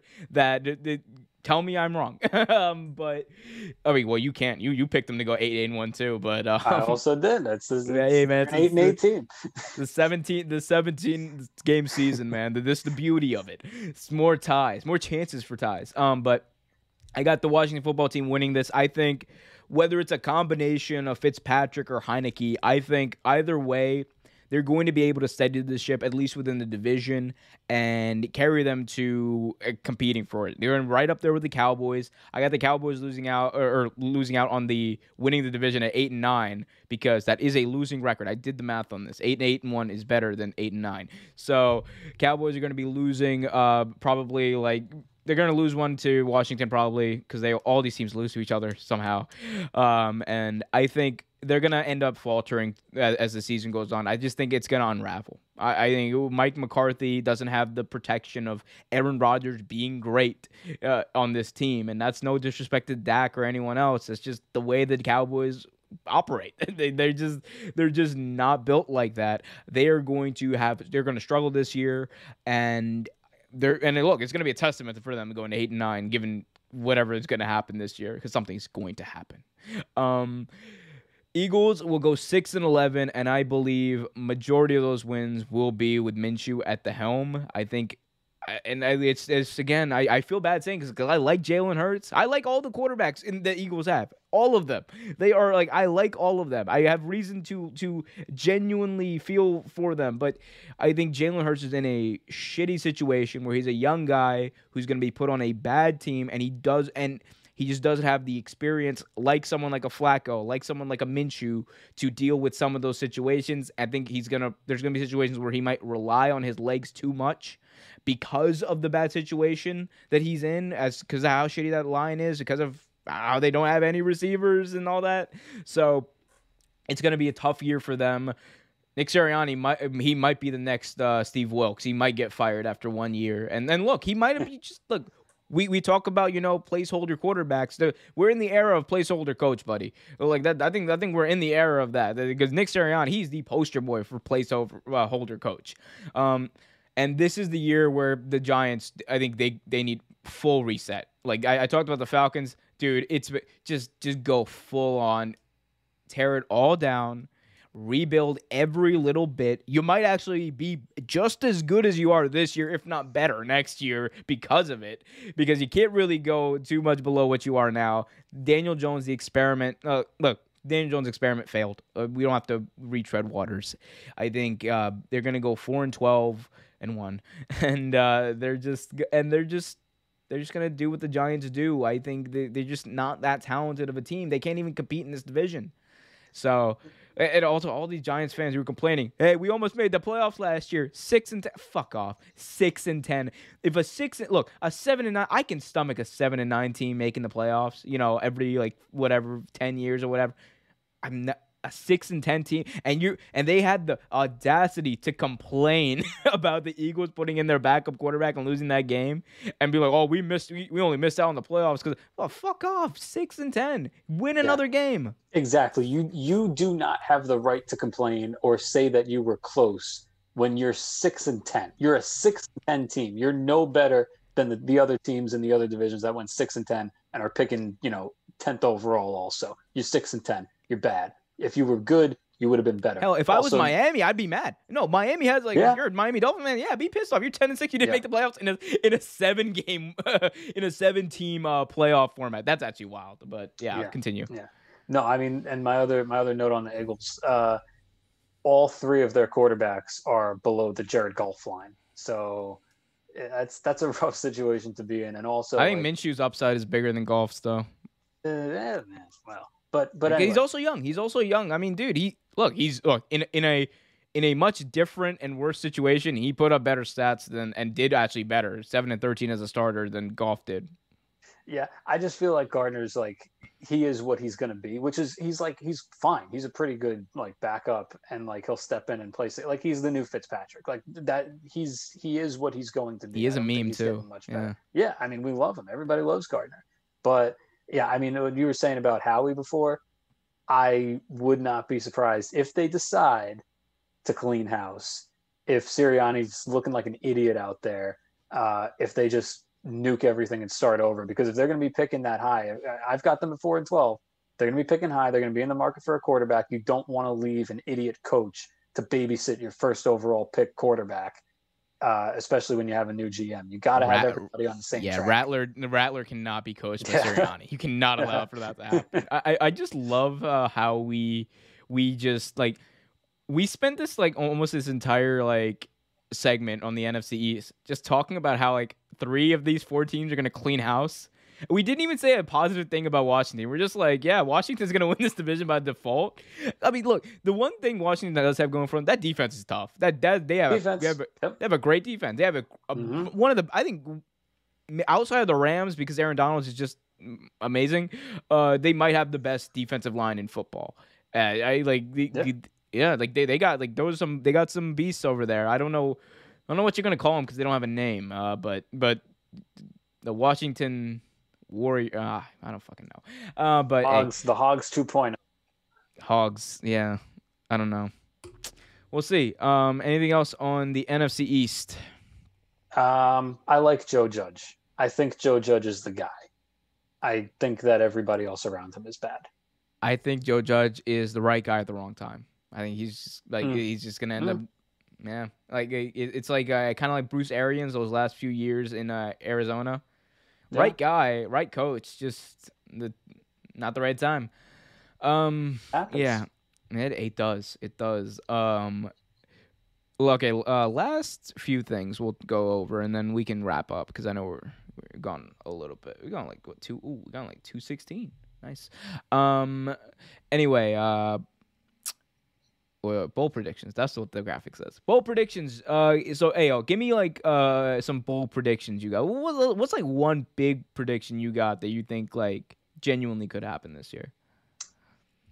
I think Carolina could make the playoffs. I'll throw that out there. That's like I think that's pretty Carolina can bold. make the playoffs. But it's also like not bold too, because I'm just like, yeah, I mean, they got potential. Yeah. All right. All right. How do I go bolder than that?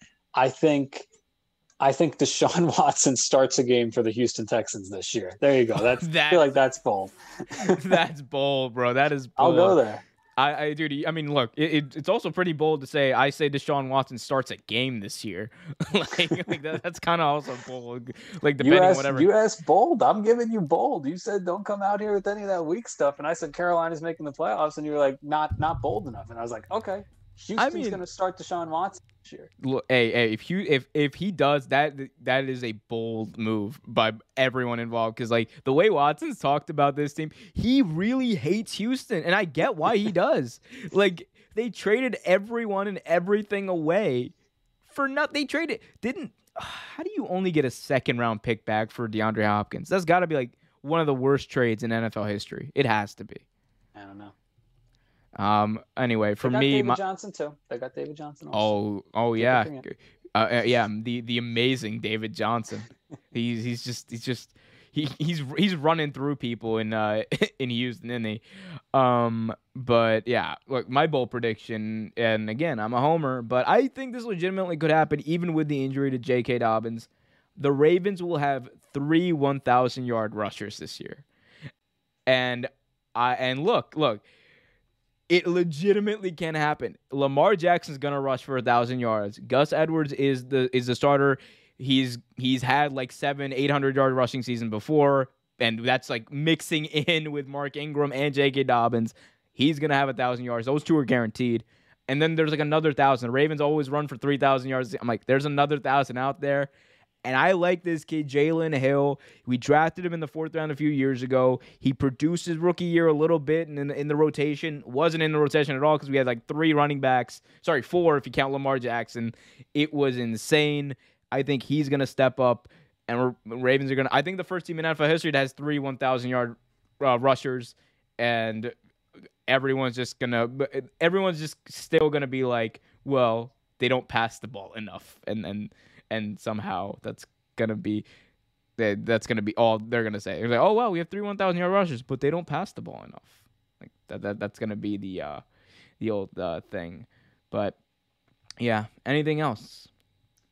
No, I mean that's my bold take. I was like, anything else, like final take or whatever, anything on your mind about sports that you want to get off your chest? I'm done with the Mets, or I'm back in on the Mets. Oh, did you hear about what happened to your or wait, you're a Mets fan, right? I'm a Mets fan. Did you hear what happened to your old GM? It was your GM, right? So, acting GM. We're now moving on to the understudy GM, I think, right? Because that's what you get after the acting GM. So the season started. The Mets GM before the season even started, right? All right. I got to even go back a step because last year Carlos Beltran was their manager until he wasn't because of the cheating thing, and he never even managed a game for the team. So that's one guy in the past 2 years who was going to have a big role with the Mets and never even got to even like put on the jersey or anything. That was never even part of the team. This year, new ownership, they bring in a new team president who was the old GM, who's now the team president. And then he hires a GM who had to get fired before the season even started because of like some inappropriate text messages he was sending to female reporters, which was very, very bad. So then they named an acting GM who this afternoon, it came out that he recently got busted for a DUI. So the acting GM, who's technically not even the full-time GM, I don't know what is happening. That the Mets have just kind of done the classic, like, we're looking into this. So for the moment, he's still the acting GM. But yeah, I don't know what happens after an acting GM. I mean, this is just on top of the whole thumbs down thing that was happening all week. So oh my god, that was so okay. Just ridiculous. If you're a fan, I get being pissed off that there was no need for them. I was totally fine with it. Then they put the whole statement out. That's what I'm saying. Like, I saw the statement. I was like, there's no need for you to comment on this. It's just like, let it be. It's gonna go away. It's not a thing. Like, let the fans are gonna vent. Javi's gonna like, do what he does. He's gonna be Javi. Fans are gonna be like, "Hey, learn to hit, and then we'll stop booing you." And let them figure it out. You don't need to. You don't need to be like, okay, hey, we as the Mets, like you're like the one energy. You don't interject yourself and make drama out of nothing. Like, it was so stupid. I saw that and I was like, I'm not even a Mets. I hate the Mets. And like, even I was like, dude, that's just a terrible, like, it's just dumb. It's unnecessary. Don't do it. Right. Especially even to have ownership come out and be like, our players are mean and rude for this, and our fans are allowed to boo. Like, that, it was ridiculous. I would have rather seen ownership take the side of the players. Javi's gonna love playing for the Mets after that, isn't he? I was saying, I was like, these guys it's going to suck the fun out of it, and they're going to hate playing here, and everybody's going to leave in free agency because, it's going to be a miserable place to play. But they've won 4 in a row. They're only 2 games under 500 now, and they're only 6 games back of the Atlanta Braves. So I'm not back in, but I'm kind of back in. Hey, bro, you're not the only one who's had trouble with their with their like executives of their baseball teams. Dude, the Nats, our VP resigned because he refused to get the COVID shot. So look, hey, we were in a complete rebuild anyway, dude. The only thing we have to lean on is the last remaining month of Ryan Zimmerman's career, which, by the way, I am gonna go to like all of the games for the Ryan Zimmerman farewell tour at Nats Park. It's gonna be amazing. He's my favorite player. The reason I love baseball. The reason I am a Nats fan. Big old Invader Zim. I'm glad we got him a World Series before he left. Mets gonna Met, boo. Dude, I said this to my friend. Like, new owners, same Mets. It's what I've been saying it all year. SOM, same old Mets. Chaos magnets. They are chaos magnets. It's all that they are. Exactly. Hey, maybe they can get some of those kids that maybe they can take some PR advice from Bishop Sycamore. They like, say what you want. Maybe those kids they got it done. They got on ESPN. All right. Anything else you want to talk about? The Lions have a kicker. That's all I'm going to say. I will close with that. Finally. Everybody was very upset. They were like, Dan Campbell's being too much of a man. I was like, again, we're afraid of men here in society now. And it's like, you know what? Dan Campbell's just a good guy who wants to win football games. And he picked up Austin Seibert, Oklahoma legend, played a little bit with the Browns and the Bengals the past couple of years. So now he's on to Detroit and got a kicker. Detroit's got a kicker. The fluid 53 stays fluid. The funniest thing about I realized about kickers is I just realized this year that every year the Ravens have had they brought on another kicker in the preseason, not to compete with Justin Tucker, because Justin Tucker is apparently on a kick count. Like, that hammy is like the most expensive. It's the most expensive kicking leg in the entire NFL. I'm just like, of course they would. Like, he's the only kicker in NFL history who's like been on a kick count like most of his career. And hey, he's automatic unless fucking what's his name? Who's that Fox guy? Joe Buck says, well, he's not gonna miss this. Oh, he missed. Shit. Well, the other thing about the Ravens kicker, and then this is way too much on special teams and kickers right now. Oh, it's never too much on special teams, bro. Look at the Pat McAfee show. Look how big that's what I'm trying to be. Let's go. This is the longest you'll hear me talk about specialists all year. But the funny thing about the Ravens kickers is that every offseason when they bring a guy in, that guy winds up also being very good, and they wind up trading that guy and getting something for him. Like, it makes no sense. Last year, dude. Last year we traded Kyrie Vidvidek for a 5th-round pick that we turned into Calais Campbell. It's just the way the NFL works, bro. The Ravens win when it comes to like moving players. And then you know what's funny? Vidvidek got cut before the season. Yeah, because he never was makes shit. the team. He never makes the team. Kyrie Vidvidek never makes the team. I used to see him every preseason with the Ravens. It's like, oh, this guy's always good, and he's always on the Ravens practice squad, and they always bring him back. And they finally traded him last year, and they got a draft pick. I mean, John Harbaugh, special teams guy, knows how to find kickers. That's probably all there is to it. And that's all there. He's just waiting for the right opportunity and the right sucker, and he got his sucker in the Minnesota Yep. Vikings. Hey, the Yeah. biggest suckers in the NFL. Anyway, last thing I will say as we are about to go off the air, hit that like button, subscribe, and hit that notification bell so you get notified whenever a new video is released. Give us a 5-star rating if you're listening on Apple Podcasts. Follow us on Spotify and Apple Podcasts or wherever you're listening to this right now. Last thing I will say, we have some breaking news actually about Cam Newton. So Cam Newton has signed. Yes, you heard it here. Cam Newton has signed a contract with, wait for it, Bishop Sycamore High School.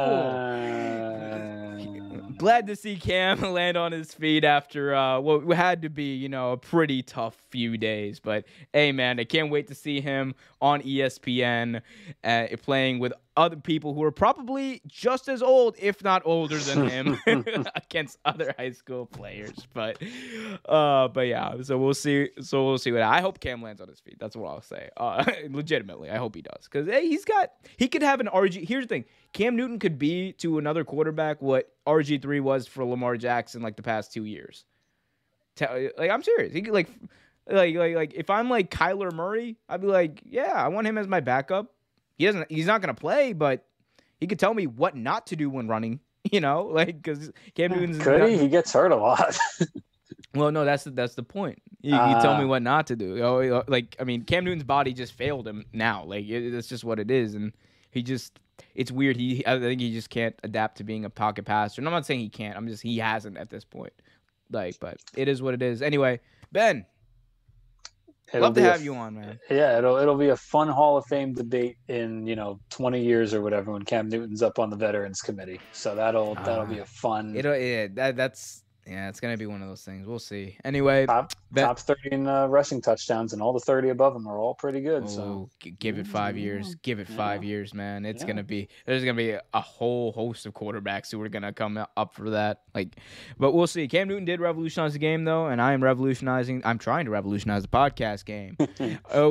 So if you want to be part of that revolution, join us Friday for our AEW All Out live preview, where we're gonna break down all the matches on the card. So subscribe to the channel, notification bell, all that jazz.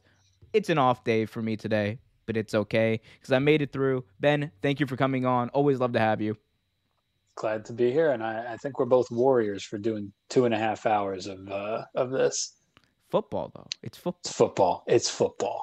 I'm ready for football. I'm so ready for football. The NFL kicks off in a week, right? No, a week and a half, or actually a week and a day. Call it a week. By the time you hear this, if you're listening on your podcast, by the time you hear this, we're a week away from football. God bless America. We'll see you next time.